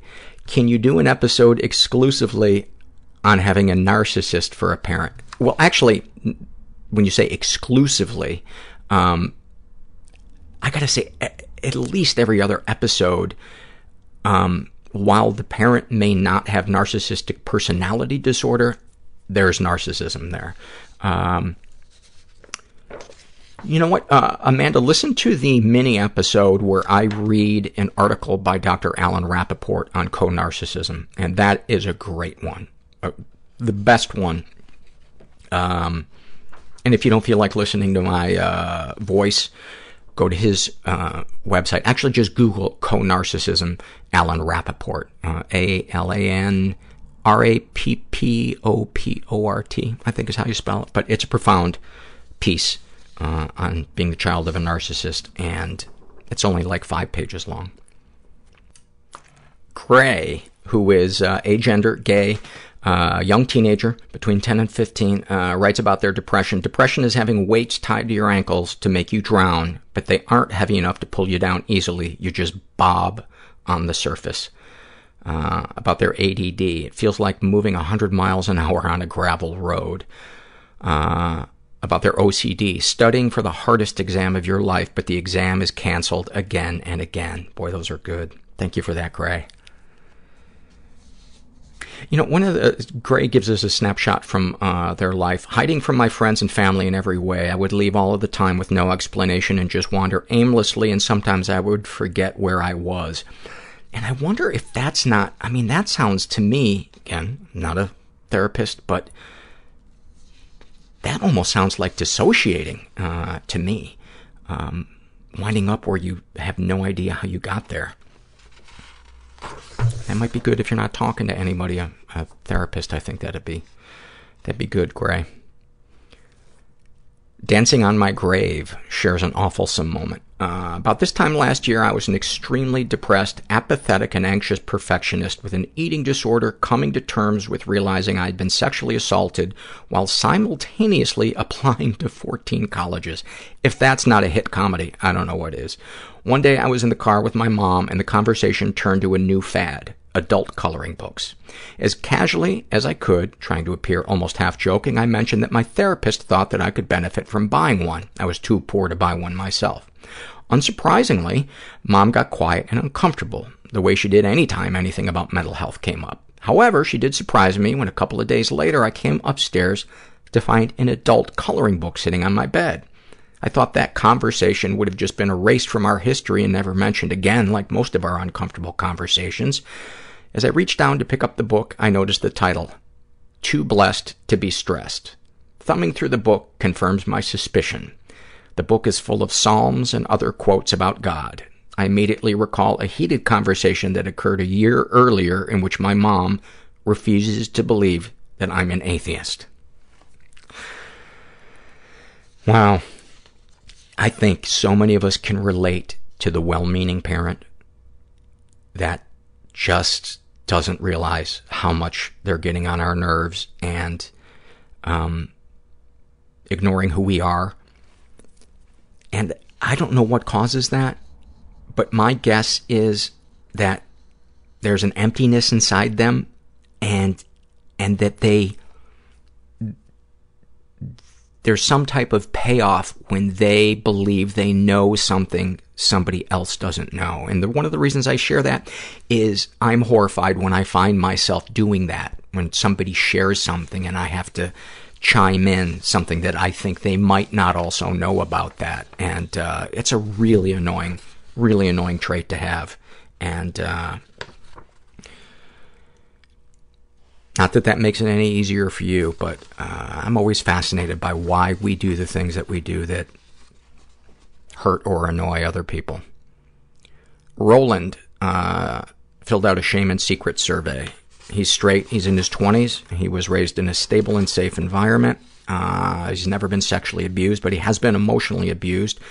My last serious girlfriend knew about my depression, anxiety, and struggle with self-worth. She would constantly use this to her advantage to make me feel that my feeling or concerns about our relationship were stupid and invalid on the extremely rare occasion that I would build up the minimum amount of confidence to voice them. She would also use this to her advantage to ensure she got exactly what she wanted and that I was left complying no matter how much I may disagree. Darkest thoughts. I sometimes secretly hope that my best friend will die and that I will be able to marry his wife, as I feel she is the only woman who truly understands and accepts me, depression, anxiety, and all. Darkest secrets. I purposefully overdosed on oxycodone before getting together with my friends, knowing they would take me to the hospital and that it would get me the personal attention and closeness that I crave. That was one of the reasons why I wanted to read this, Roland, because I want you to know that you are so not alone in that. So many people fantasize about that. And the other thing I want to say is that thing that you're longing for, you can have that in a way where you don't have to be secretive about it. And it's not easy at first to open up to people, but I think if you found some other people to start to open up to, clearly your best friend's wife sees you and hears you and feels you, but it also sounds like maybe it's there's some sketchy boundaries there that might be hard for you to respect. Sexual fantasies most powerful to you. Arriving at my best friend's house while he isn't there and his wife telling me to take her quickly before he arrives home. You know, the other thing, too, is when we grow up in environments where we're not really seen, where our emotional life is kind of ignored, when we find somebody, particularly somebody who we might be sexually attracted to, and they do see us and feel us and hear us and all that, it's pretty fucking intense. And just be careful with that relationship with your friend's wife, because when emotions have been stuffed down for a really long time and they finally have a place to come out, it can be super, super intense. And that's a complicated setup with your friend's wife. I hope I'm not being too bossy there. This is a struggle in a sentence survey filled out by, can we please have a rational conversation about Pop-Tarts? No, we can't. Because if you're on the side of wanting frosting, I cast you to hell. If you are on the side, like me, of believing that a true Pop-Tart should be plain and either blueberry, strawberry, maybe apple, or cherry, we can talk. We can be rational. Snapshot from their life. She writes, every morning I wake up with the intention of getting so much done. I sit down to work, and within a couple of minutes, my brain wanders. I pull it back to task, and it lasts for a few more minutes before it wanders off again. All day, every day. I work so hard just to do work, and by the end of the day, I've achieved so little. I'm disappointed, angry with myself, and anxious about all the things I didn't do. I think I'm just lazy, and I've worked so hard all day.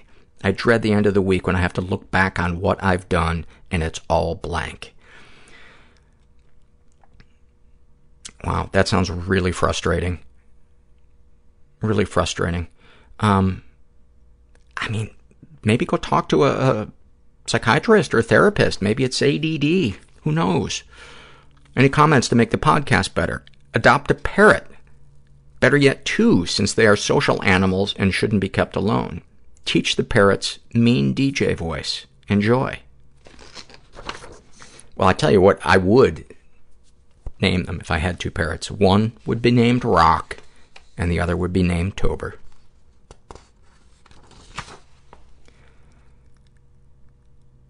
This is a shame and secret survey filled out by Abby Normal, and she's bisexual, in her 20s, raised in a stable and safe environment. Never been sexually abused, but she has been emotionally abused, only on a small scale. My best friend in college regularly put me down and did a pretty big number on my self-esteem. Since graduating, I've made a conscious effort to remove her from my life. Ironically, she went on to get a PhD in psychology, and I worry regularly about the people she works with. Yeah, there are some fucked up people out there in mental health, but there's fucked up people everywhere. Darkest thoughts. I'm turned on by feedism, and even though I'm at a healthy weight myself and would never approach my partner with this fetish, I enjoy watching videos of people purposefully gaining weight. It's so fucking bizarre, and I loathe myself for having these thoughts. What even, brain? On a totally different note, I've been thinking about self-harm more than usual. I imagine peeling off my skin in ribbons and revealing the true version of myself underneath. Though whether that person is better than the mask I currently wear, I can't say, and that terrifies me. Darkest secrets. The deepest, darkest secret I have isn't mine. It's my dad's. While visiting for Thanksgiving last year, I discovered that he's addicted to pornography. I didn't catch him in the act, but on a support site, which I later visited myself, that he's addicted to pornography. Which I later visited myself, and where I found a journal he'd been keeping. His secret has now become mine because I have no idea who I can possibly talk to about this. I don't think anyone else in the family knows. All I can think about is the time when I was about 15 and using the family computer when suddenly all of this porn spam opened up on the screen. I got really upset, especially because I was convinced that my parents would think I'd been browsing through bad sites. It infuriates me to know that my father's own browsing history was behind that incident. I wish I could be more sympathetic towards him, especially given my own weird fantasies. But all I can feel right now is bitterness and betrayal. What makes it even worse is that he's a minister, and I'm not sure if I want to laugh or cry at the irony of that. Sexual fantasies most powerful to you. I fantasize pretty regularly about bondage, namely me being tied up. I also like to fantasize about rough sex, sometimes bordering on rape fantasy. I don't like sharing that. It feels extremely wrong and disgusting. Thinking about it is not wrong and disgusting. Doing it is wrong, and there's a huge difference. How do you feel after writing these things down? Drained. Even typing them out required a lot of effort. And I would imagine that draining feeling is because you are beating yourself up and you're feeling shame and you haven't done anything wrong. You're just judging your feelings, and you're not wrong to be mad at your dad. I'm not saying he deserves anybody to be mad at him, but you're feeling what you're feeling. And I think anybody would be upset if they found their parent being a hypocrite. You know, I remember, I think I've shared this on the podcast before, but I got caught smoking pot before the first day of class, my sophomore year of high school. And school told my parents, and my dad told me, this is the saddest day of my life, except for the day my father died. And I felt so awful. And my dad was a smoker. And I said, okay, how about this? I won't smoke pot if you won't smoke cigarettes. And he said, deal. And so 4 months later, keeping up my end of the bargain, I'm on my way to a concert with some friends. They pass a joint to me. I say, no thanks. And they said, what, are you still doing that thing with your dad? And I said, yeah. And my neighbor laughs. And he goes, dude, your dad is on the side of the house every night smoking a cigarette after dinner. And, you know, I felt more sad than I did anything. And why do I mention that? A, because I like to talk about myself. But B, our parents are going to let us down. They're people. They're going to do stuff that's hypocritical. Maybe the important thing with this is for you to talk to your dad and say, I just want you to know that this makes me uncomfortable, or I want to have compassion for you, but I'm struggling right now. You know, maybe figure out what it is that you want from your dad. Do you want an apology? Do you want distance from him? I think that would be a good thing to find out first. But the last thing you should be doing is beating yourself up for the way that you're feeling. All right. Let me step off my soapbox. This is a struggle in a sentence filled out by Rotten Weed in a Flowering Garden. And he writes about his codependency. Not sure. I'll have to check with my wife. Beautiful. Hall of Fame. Short, sweet, to the point. Natalie C. writes about her anxiety. I wonder if the people who I smile at realize that all I want to do is curl up into a little ball and hide under my desk. Natalie, I bet if you asked, if people had to be honest, and you said in the office one day, everybody raised their hand that right now wants to cry or curl up in a ball under the desk, 60% of the people would probably raise their hands. And then somebody in the back pouring a cup of coffee would go, I kind of want to kill myself. Does that count? Snapshot from her life.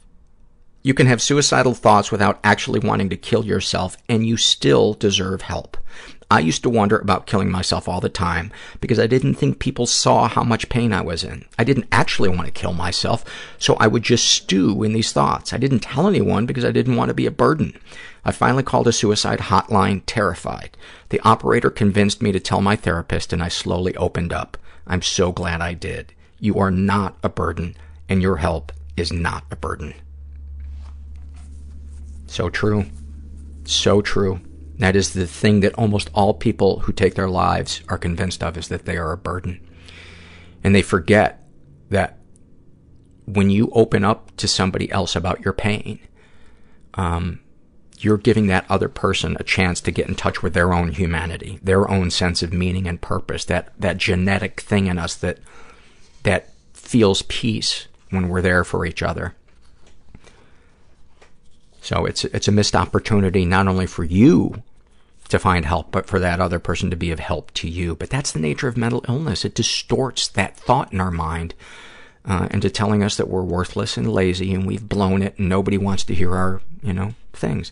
And that's not to say that there aren't people that shouldn't be gone to for help, because there are people that simply don't know how to talk about emotions, that are uncomfortable around them. And, but that doesn't mean we shouldn't keep trying with other people. This is an awfulsome moment filled out by Sally Mae. And he writes, a while back, I was doing some summer work in an empty school library and listening to your podcast. You just read one of my surveys, and I'd burst into tears after hearing it aloud. I stopped the podcast to process the moment. Just then, a bored student wandered into the library and saw me in tears. Attempting to recover the moment, I grabbed the nearest book and told the surprised student that I was just really touched by the book I was reading.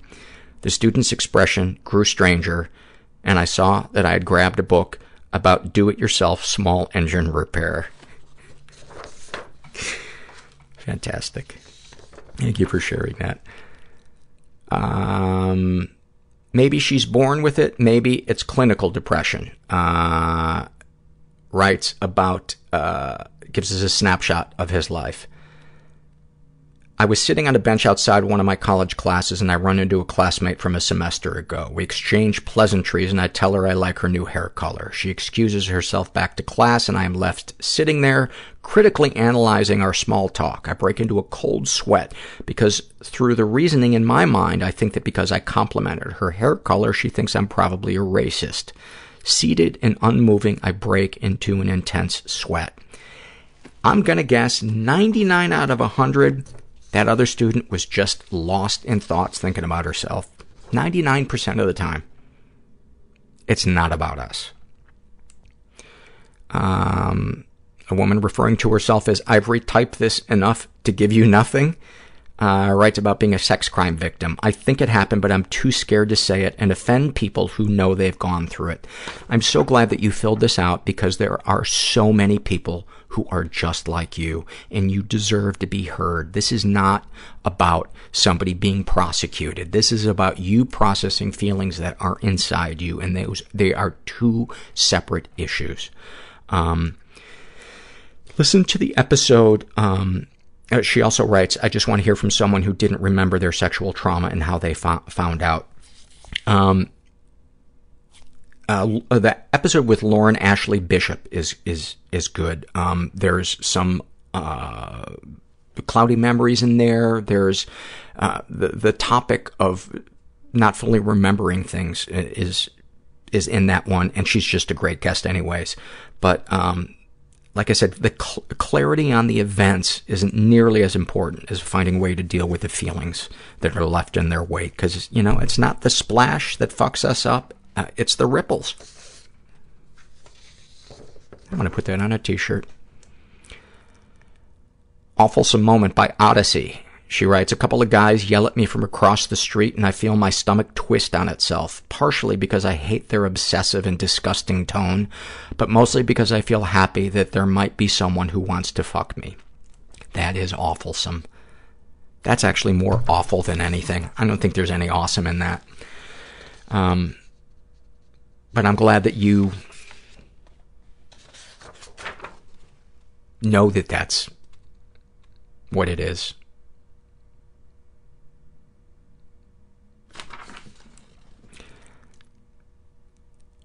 Who needs a doctor when you have a cult leader? Writes about his depression. The perpetual cycle of guilt for lethargy, lethargy for apathy, and apathy for guilt. I'm not even sure what he means, but I like it. About his anxiety, I love this one, being afraid to say no to things because you might disappoint people, while being afraid to ask people for anything at risk of being imposing. That is Hall of Fame. That is Hall of Fame. You just dug into my brain, set up camp, built a little fire, roasted some marshmallows, had your buddy pull your finger. It was horrible gas. When you ran into, maybe I'm getting a little too detailed in this. No Thanks filled out a Shame and Secret survey. They are non-binary, lesbian, 19, raised in a pretty dysfunctional environment, never been sexually abused, but been emotionally and physically. Darkest thoughts. I'm disgusted when people, even friends, talk about their sex lives, but this is especially true when it involves penises or men. For some reason, I pity people who have sex with anyone with a penis, and sometimes I become temporarily disgusted with the person. Not because they had sex, but because it involves a penis. I feel guilty about this because I know it's wrong to judge people based on their sexual activity, but I can't help but be grossed out. Darkest secrets. Because of my penis repulsion, I've shamed people in my life, including some of my bi friends, or secretly thought differently about them because they have or could possibly have sex with someone with a penis. It embarrasses me to be bothered so strongly and to have been horrible to people close to me because of it, especially given what an issue biphobia is within the LGBTQ plus community. Sexual fantasies most powerful to you. I frequently fantasize about using a strap-on with another person who has a vagina. I've shared it before, but it's confusing in light of my apparent penis repulsion. I'm non-binary, but I don't seek to transition, pack, or in any way have a penis outside of a strap-on during sex. Our sexual fantasies and our opinions on things are so puzzling. There's no way we're ever going to totally figure it out. But I think the important thing is to forgive yourself for how you feel about your repulsion and to try to be aware of how you express that around other people. And if you can, maybe apologize to some of the people you mistreated or judged. That's all that matters, if we clean up our mess. Keep telling yourself that moron writes about his depression. Not sure if I'm socially anxious because I'm depressed or depressed because I'm socially anxious. Either way, it's just heavy. Amen. Fucking snapshot from his life. The hardest thing to do is to hand the cashier in the cafeteria my credit card while trying to hide my shaking hands and avoiding eye contact. That must be really hard, man. It must be really hard. And that is so true, man, that link between anxiety and depression. They just always seem like a 2-for-1 sale. You know what you might do the next time you hand your credit card to the cafeteria is just look at the cashier and just say, man, the heroin around here sucks. I don't know who cuts it, but they are greedy. I dropped $100 on that shit, and I'm still dope sick. Why else do you think I'd be using a credit card for a banana? Just a thought. Again, I'm not a therapist, but I once did cook risotto to a Sylvester Stallone movie. And I think I cracked a couple of decent jokes, so I'm qualified to weigh in on the most important issues that people face in their lives. Good God, what am I doing? I'm in over my head. Struggling social worker shares an awfulsome moment. After my wedding last fall, I put on a lot of weight I had previously lost. As was typical, I've been heavy since I was a child, and my weight has always yo-yoed. My nagging depression and anxiety had come back, and while I knew I needed to go to the doctor, I kept putting it off. The task of finding a new doc was overwhelming, but after apparently having enough of my Eeyore mode, my incredibly codependent mother told me she didn't want to hear from me until I had an appointment. Keep in mind, we live 700 miles apart and only communicate over the phone. I finally got a recommendation from a coworker and worked myself up to go. I sent my mom a screenshot of my calendar with the appointment scheduled for a morning before work. The doctor was amazing. She heard me. She sat with me. She treated me like a human being. She put me on my standard Celexa dose and discussed what goals I had for my health. I left with a follow-up for a month out and feeling 100 times better. The ink hadn't hardly dried on my Celexa script as I got in my car to leave. I called my mom to tell her the great news. I raved about my new doctor. I'd never had such a positive experience with a PCP, primary care physician, I guess. I told my mom about getting back on Celexa and trying a non-benzo anxiety med. Great, she said, but did she give you anything for your appetite? Oh... I think about 3/4 of the people listening just went, oh, yeah, I have a parent like that. This is filled out by a teenage guy who calls himself Cancer God, and it's a struggle in a sentence survey, but he didn't really put it into a sentence, but I just wanted to comment on it. He writes, I was raped when I was 5 by a mental hospital nurse. I'm pretty sure now that it wasn't just a nightmare. And I wanted to say, first of all, I'm so sorry that that happened to you. And a snapshot from his life, he writes, I used to think a lot about overdosing on something. Then I worried that people wouldn't notice, so now I think of setting myself on fire in public. And I want to say, please don't do that. There are people in the world that would love to help you, but they can't help you if they don't know what's going on with you. And you are worth help. So please don't do that. People can see your pain in a way that doesn't end your life or traumatize people around you. And you're not alone. Laura shares about her anxiety and grief. And actually this snapshot from her life, I think, is just about the overwhelming feelings of being a mom. She writes, my youngest daughter is screaming about putting on her shoes, and I wonder, would it be easier to navigate the labyrinth of grief of losing my eldest child if I had no others? Dude, I get it. If that's as dark as your thoughts get, fuck. You're in good shape. Invisigirl shares an awfulsome moment. It's my 39th birthday today. I'm sitting in a restaurant by myself as I write this. My husband, who has forgotten my birthday for the third year running, just texted me to let me know that he doesn't feel like I'm giving him enough attention to his feelings and what is going on in his life. Hall of Fame. Actually, H-O-F-F. Hall of fucking Fame. Awfulsome moment. Here's what you do. You hang in there with him. You wait till his birthday. You have a big cake, and you have your lawyer pop out of it and serve him his divorce papers. Or you can try to work on the marriage and tell him how you're feeling. But I'd actually just like you to do the cake thing and shoot it with your phone and upload it to our website. Soft White Sheep shares about, they're bigender, shares about their anxiety. I fear failure so much that I freeze up because failing from not trying is so much less painful than trying and failing anyway. Oh my God. Again, you dug into my brain. You, for some reason, didn't bring a tent, just a cheap sleeping bag, which I find offensive.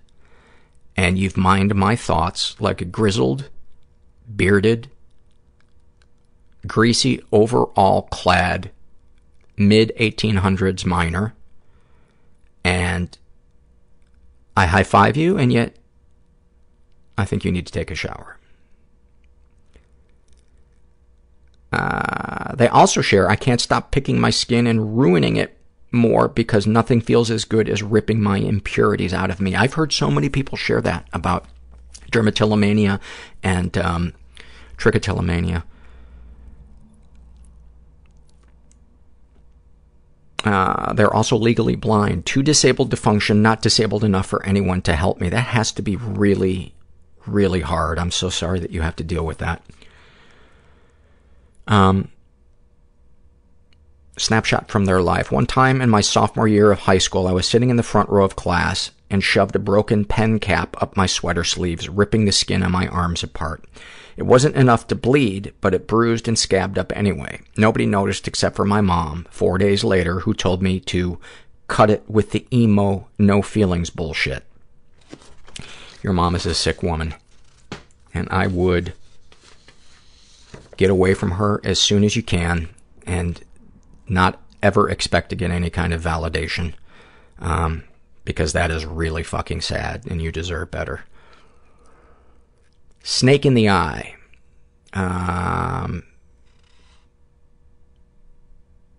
Snapshot from their life. This isn't really a snapshot from their life. It's more of a statement. What doesn't kill you gives you trauma and lifelong issues with depression, anxiety, and dissociative disorders. While that may be true, I also want to say But lifelong issues with depression, anxiety, and dissociative disorders also force you to develop coping skills that will also be there in other parts of your life, including the ability to be vulnerable and transparent. You'll need to do that with a therapist to deal with your depression, anxiety, and dissociative disorders. So it's going to be there for your friendships. And when you maybe want to get into a romantic partnership, all of those tools will be there for you. So, yeah, trauma makes you climb Mount Everest, but, maybe hiking the other shit's not as hard. I'm already hating that analogy. Send your angry email to Herbert at herbertsbutthole.com. And then you could also tweet it. Just tweet hashtag Herbert, hashtag treats, hashtag butthole. Sunshine shares a happy moment. When I wake up, speaking of dogs, and my little dog comes up and licks my face, then curls up next to me to wait for me to get up or just pet him. He lets me know every day I am the most important person in his life, and he loves me no matter what my mood or horrid thoughts I have about me. I love it. I love it. There is nothing better than that.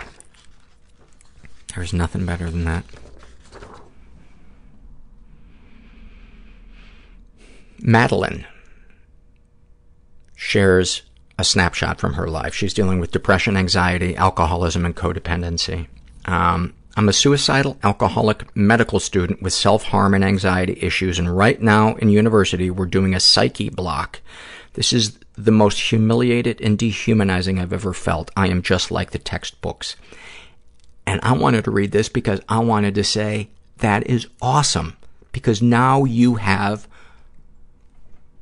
kind of a roadmap to understand that there are tools to deal with this and that you're not alone. Most mental illnesses can be managed. I understand that you're upset because it means that you're going to have to do stuff to manage it, but isn't it better to know that there are skills and tools to help you with it than to not know what the fuck is going on? My 2 cents. Chicken Feet shares about his depression. Like I'm tethered to my bed. The further I am away from it, the harder it is for me to physically move and go about my day. About experiencing racial or cultural bias, pinching my nose in the mirror to have a, quote, whiter face, and detach myself from the stereotype that Asian men aren't sexy. It doesn't work. I'm sorry you feel that way. I would imagine most of us look in the mirror, and just pick ourselves apart, what we want to change. Comments to make the podcast better. Could you interview someone with ED, please? And I don't know, because he's male, if he means erectile dysfunction or if he means an eating disorder. Or both. Maybe there's a cure for both. Maybe there's a, this is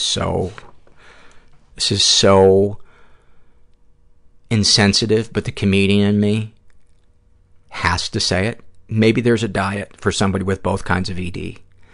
You can eat anything you want, but you have to eat it off the tip of your cock.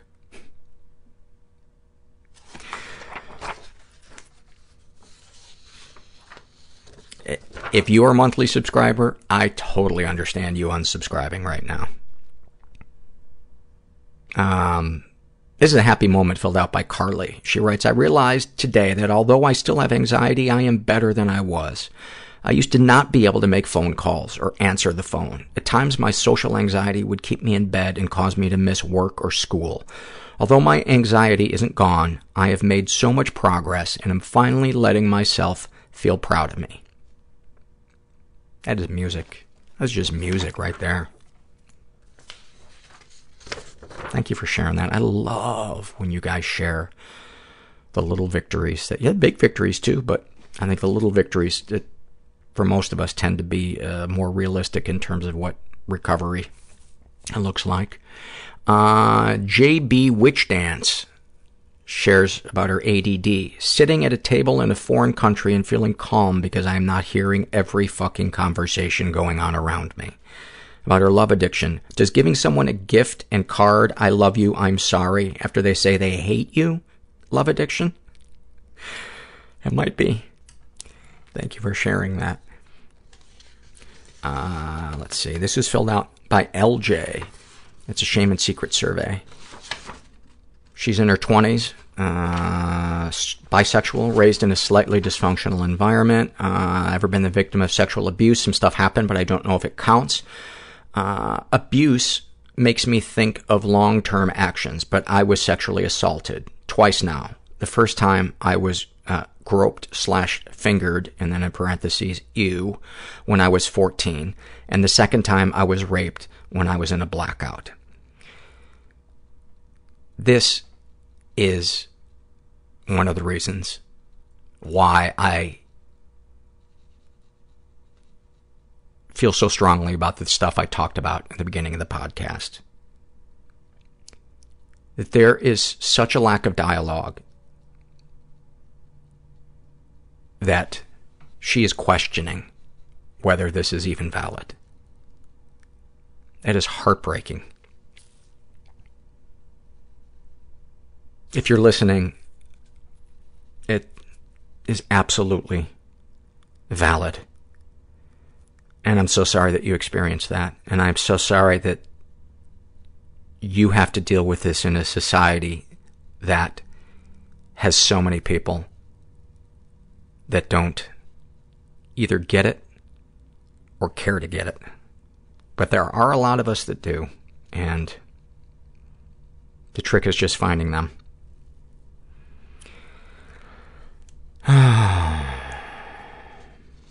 Thank you. Thank you for sharing that. I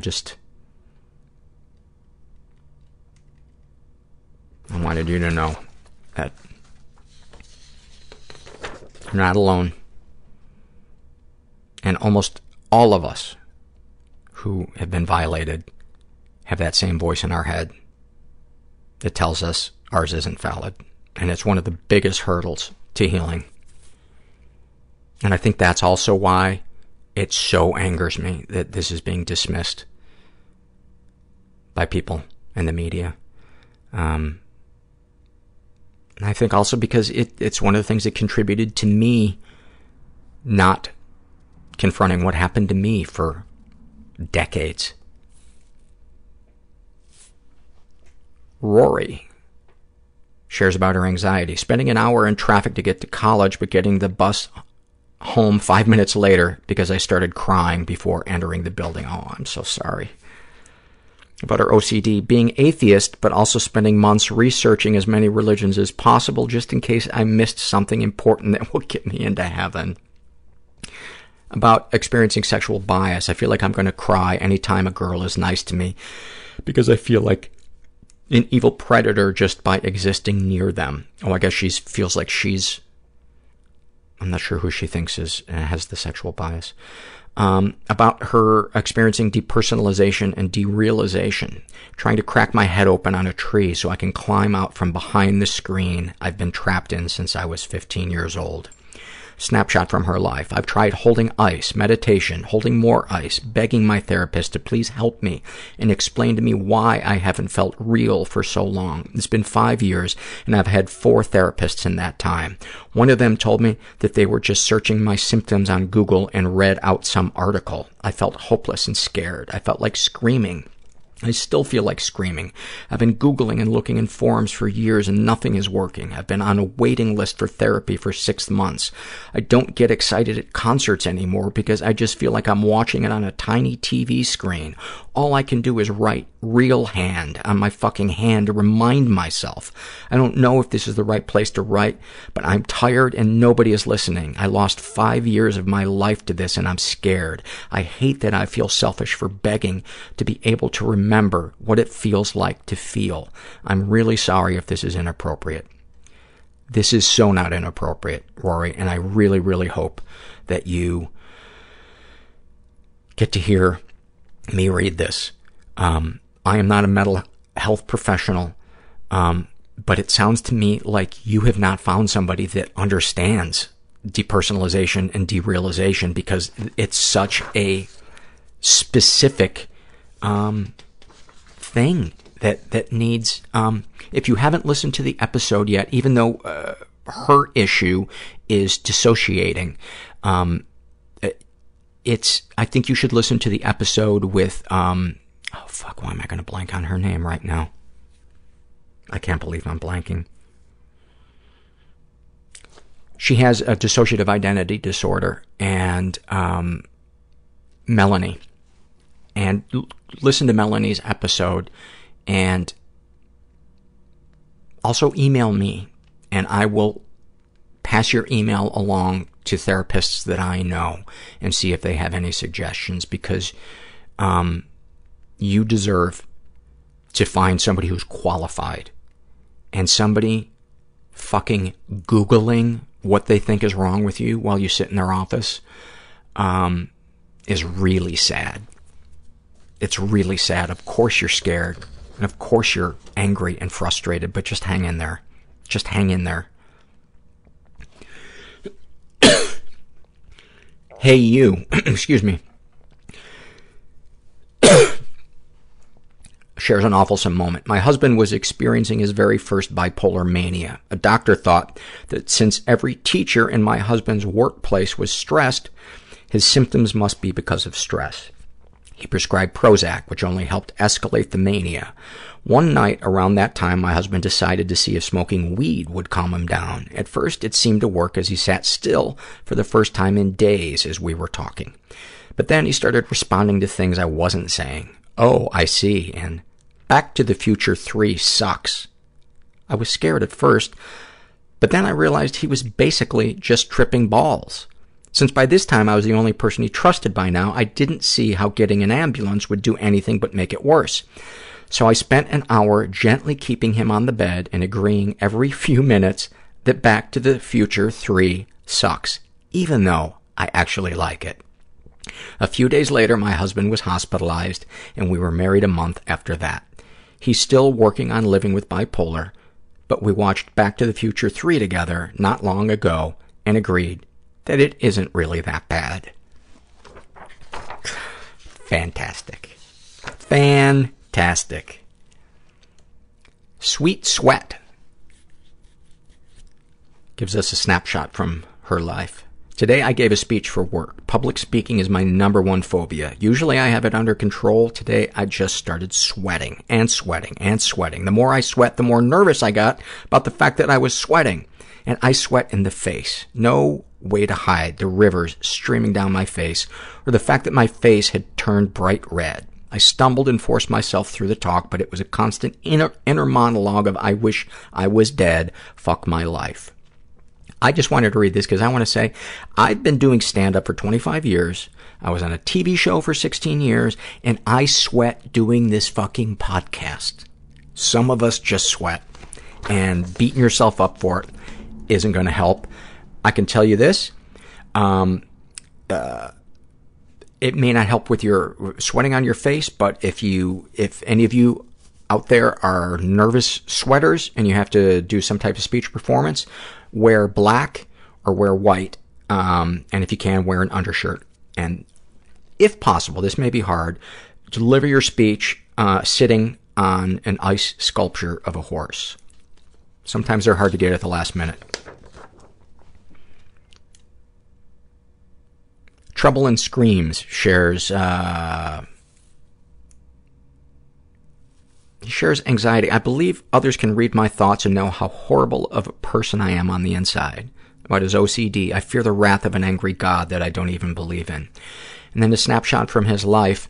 I'm sitting in a classroom and all I want to do is scream and run until my legs give out because I feel everyone in here is watching me and knows how disgusting and impure my thoughts are. I feel like all the blood is draining from my head as I try to concentrate, but the only notes I can take are the lists of reasons why I'm a bad person. I really hope no one reads this over my shoulder. Please go talk to somebody. you're in so much pain and so much, it sounds like shame.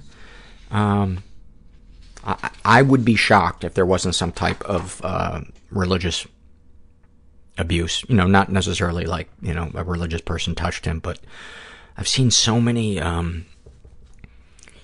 read so many surveys of people that were raised in really, really judgmental homes where religion was the lens through which judgment, you know, was kind of sadistically thrown at them. And a lot of them seem to share the things that he shared. This is a happy moment shared by Apathy is Not a Phase, Mom. She writes, I have spent the last 4 years working as a nanny for a family with 3 sons, now ages 6, 7, and 11. I had never told them much about my childhood, though they had known that my biological father was not in my life. They're from a relatively stable nuclear family and were often curious if mine was the same.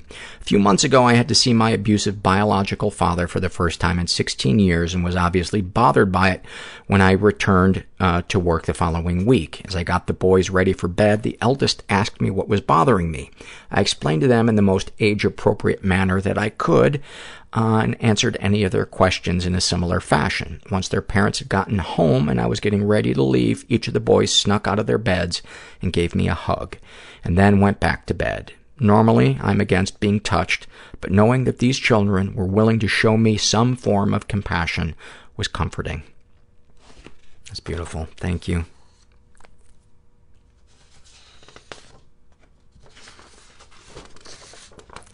Treading Water shares about his OCD. I ask myself questions daily about everything, whether I'll survive the day, whether my daughter will die, whether my girlfriend is cheating on me with a guy from work.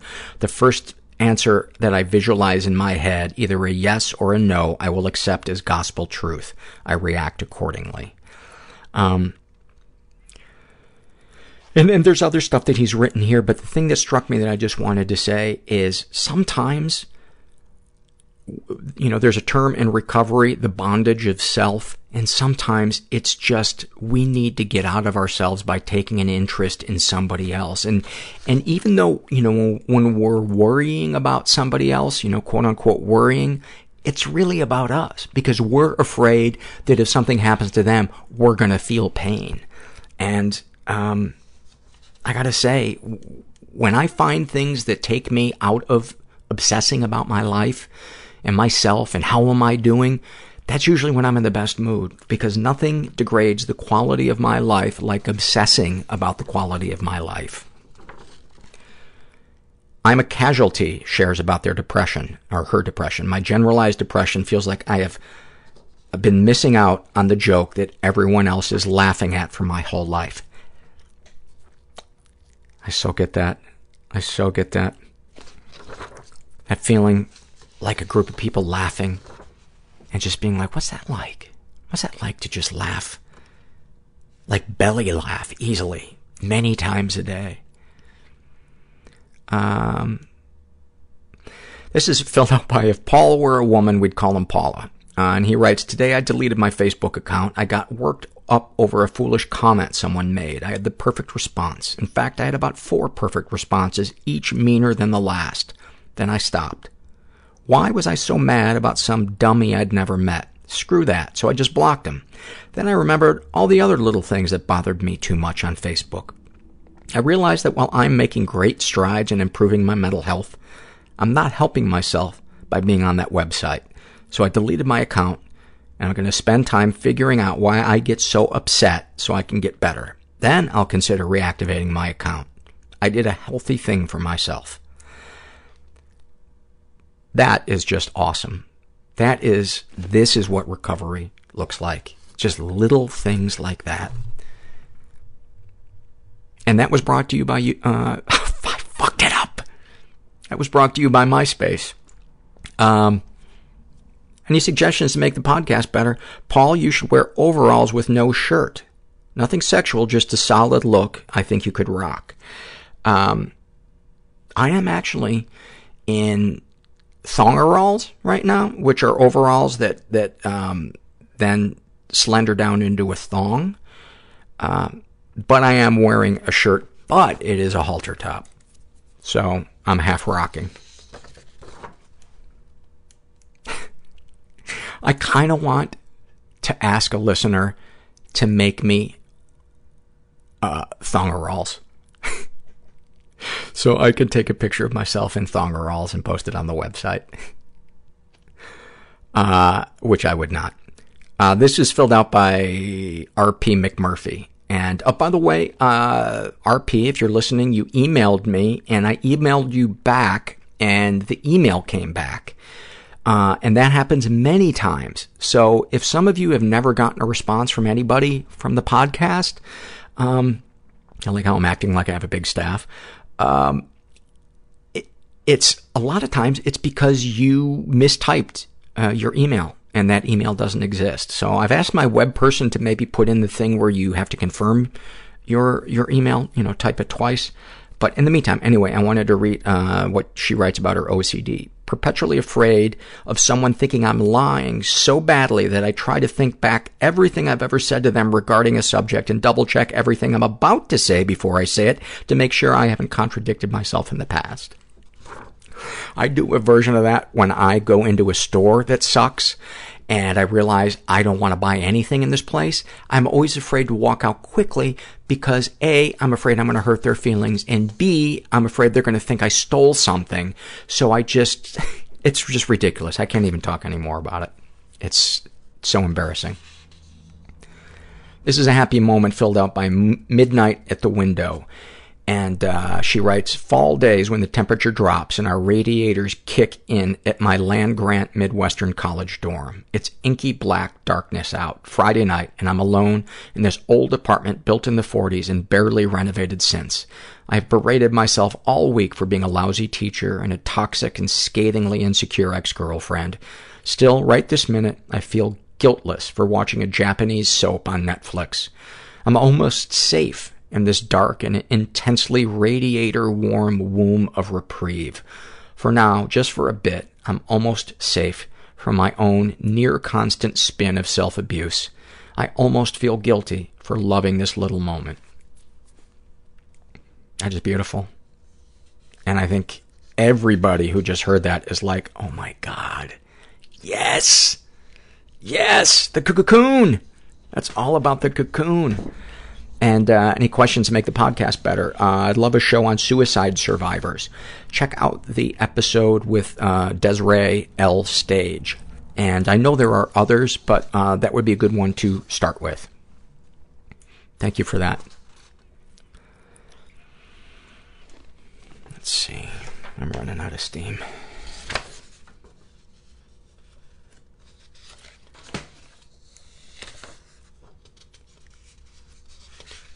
Sorry about this. I always think I can read more than I can. I run out of gas. What are we at? 140? This is a happy moment filled out by We Go Together Like Cocaine and Waffles. And she writes, I grew up in an abusive family, and my mom was part of that, emotionally, sometimes physically, and sexually, although I didn't realize the sexual abuse until recently. For years, we had an unhealthy relationship, and she was always right. I never thought much would change, and then I was diagnosed with bipolar disorder. I had to take a step back from my family, mom and sister, and they did not take it well. They blamed my caring, emotionally supportive boyfriend. Finally, one day, I blew up around extended family when my mom loudly, quote, joked that she never hears from me and she deserves better. I lost it and told her I wouldn't confide in her until she went to therapy. She's almost 60 and has been the same since I can remember. I know there is love, but she didn't understand how to show it without being extremely hurtful. Therapy never seemed like an option, and then one day, she did it. My family saw the changes I've made in my life, the happiness I now hold, and they made a change. My mom said she was sorry to my boyfriend. He almost passed out from shock, and she accepts whatever relationship I'm comfortable having with her, which I'm happy to say has grown so much over the past few months. I know I set a good example, and having a mother I can talk to now is the best feeling. It puts a smile on my face even now. Thank you for that. That was hard to read because I was really envious. Really envious. Any comments to make the podcast better? I would love to hear more about adults who have difficulties with sex, either due to past events or not. There are tons. Almost every episode that involves sexual trauma, especially childhood sexual trauma, there's usually some type of intimacy struggle. So I would, when you go to the website, go in the website search box and type in intimacy and see what comes up. But there should be a ton. And then finally, it's an awfulsome moment, but I understand why it's, I'm not going to explain it. It's not funny. I guess that's what I want to say. For those of you that are new to the show, I like how I'm explaining what awfulsome is in literally the last 2 minutes of the show. Something that was awful at the time, but looking back on it, there was something funny or uplifting about it. And this is filled out by Daytime is for Napping. And she writes, I have a 30-pound mutt named Cassie, and I occasionally take her on the subway. She loves it. We use a big canvas bag. She'll sit on it and wait as I adjust it around her. The entrance to my station is pretty hectic. A lot of people gather there trying to hustle a living, so you have to navigate your way through a lot of stuff and action. Not that long ago, I went somewhere and brought Cassie with me. We mazed our way through the crowd, and when we reached the entrance, I put the bag down. As usual, Cassie steps in, and I kneel at the top of the stairs to adjust it, and I'm just about to hoist her up when I hear someone yelling, "Hey, what are you doing with that dog? Hey!" I look up, but I don't see anyone. I just hear him yelling at the top of his lungs, "Hey, what are you doing with that dog?" Then he steps out from the crowd, and we look at each other. He's huge, probably 6'4", and he's wearing layers of grease-blackened rags. His eyes are very red, and he is completely out of his mind. I remember quickly taking stock of my situation. I'm mid-crouch with a dog who is, mostly I hope, in a bag. It's crowded, and I'm at the edge of a flight of stairs with a maniac fast approaching. Not ideal. As yelling man comes toward me, I get up, shrugging the bag over my shoulder, and whirl about to face him. He was right in front of me when I put my hand up and said, "Shh, shh, shh," like you would with a child, shaking my head softly. He stopped short and reared up, looking dumbfounded. I said, "Shh, shh, it's okay. It's okay," and made calming gestures in the air between us. He went quiet, and I turned my body so he could see that the dog was fine. I wasn't doing anything bad to her. She was okay. Everything was okay. He stared at Cassie, then he stared at me. We held eye contact for a second, and I saw something shift. Like he just recognized something. I knew that was my moment to exit, so I turned my back and carefully walked down the stairs. I waited for him to start yelling and thought he might come down after me, but it was totally quiet. No one was in the stairwell. In fact, there were no sounds coming from the outside at all. I listened for him the whole way through, but I walked the long corridor carrying Cassie in complete silence.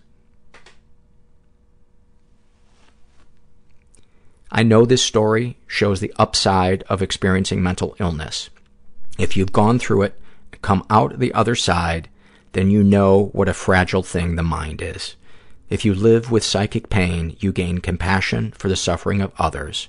Those traits, understanding and compassion, get you through a lot in life. They make things easier on everyone. I hope you were as touched by that as I was. And I hope you enjoyed this episode. And I hope I didn't lose more listeners, but you know what? I'm cool if I did. I'm good. Sometimes we just got to speak our truths, and I appreciate your support, and I hope you heard something that helped you. And if you're still afraid to get help, just know it's never as bad as your mind makes it out to be. And you're not alone in whatever you're going through. And things can get better if we just try new things and are open to help possibly coming in a form we hadn't predicted. That's how it worked for me. And I'm glad I'm around because I love my life. And I'm grateful for you guys and Herbert's Butthole and Unfrosted Pop-Tarts and hockey and hopefully my soon-to-arrive Thongeralls. Thanks for listening. Everybody I know is bizarrely beautifully fucked up in some weird way. Bizarrely beautifully fucked up in some weird way. Bizarrely beautifully fucked up in some weird way.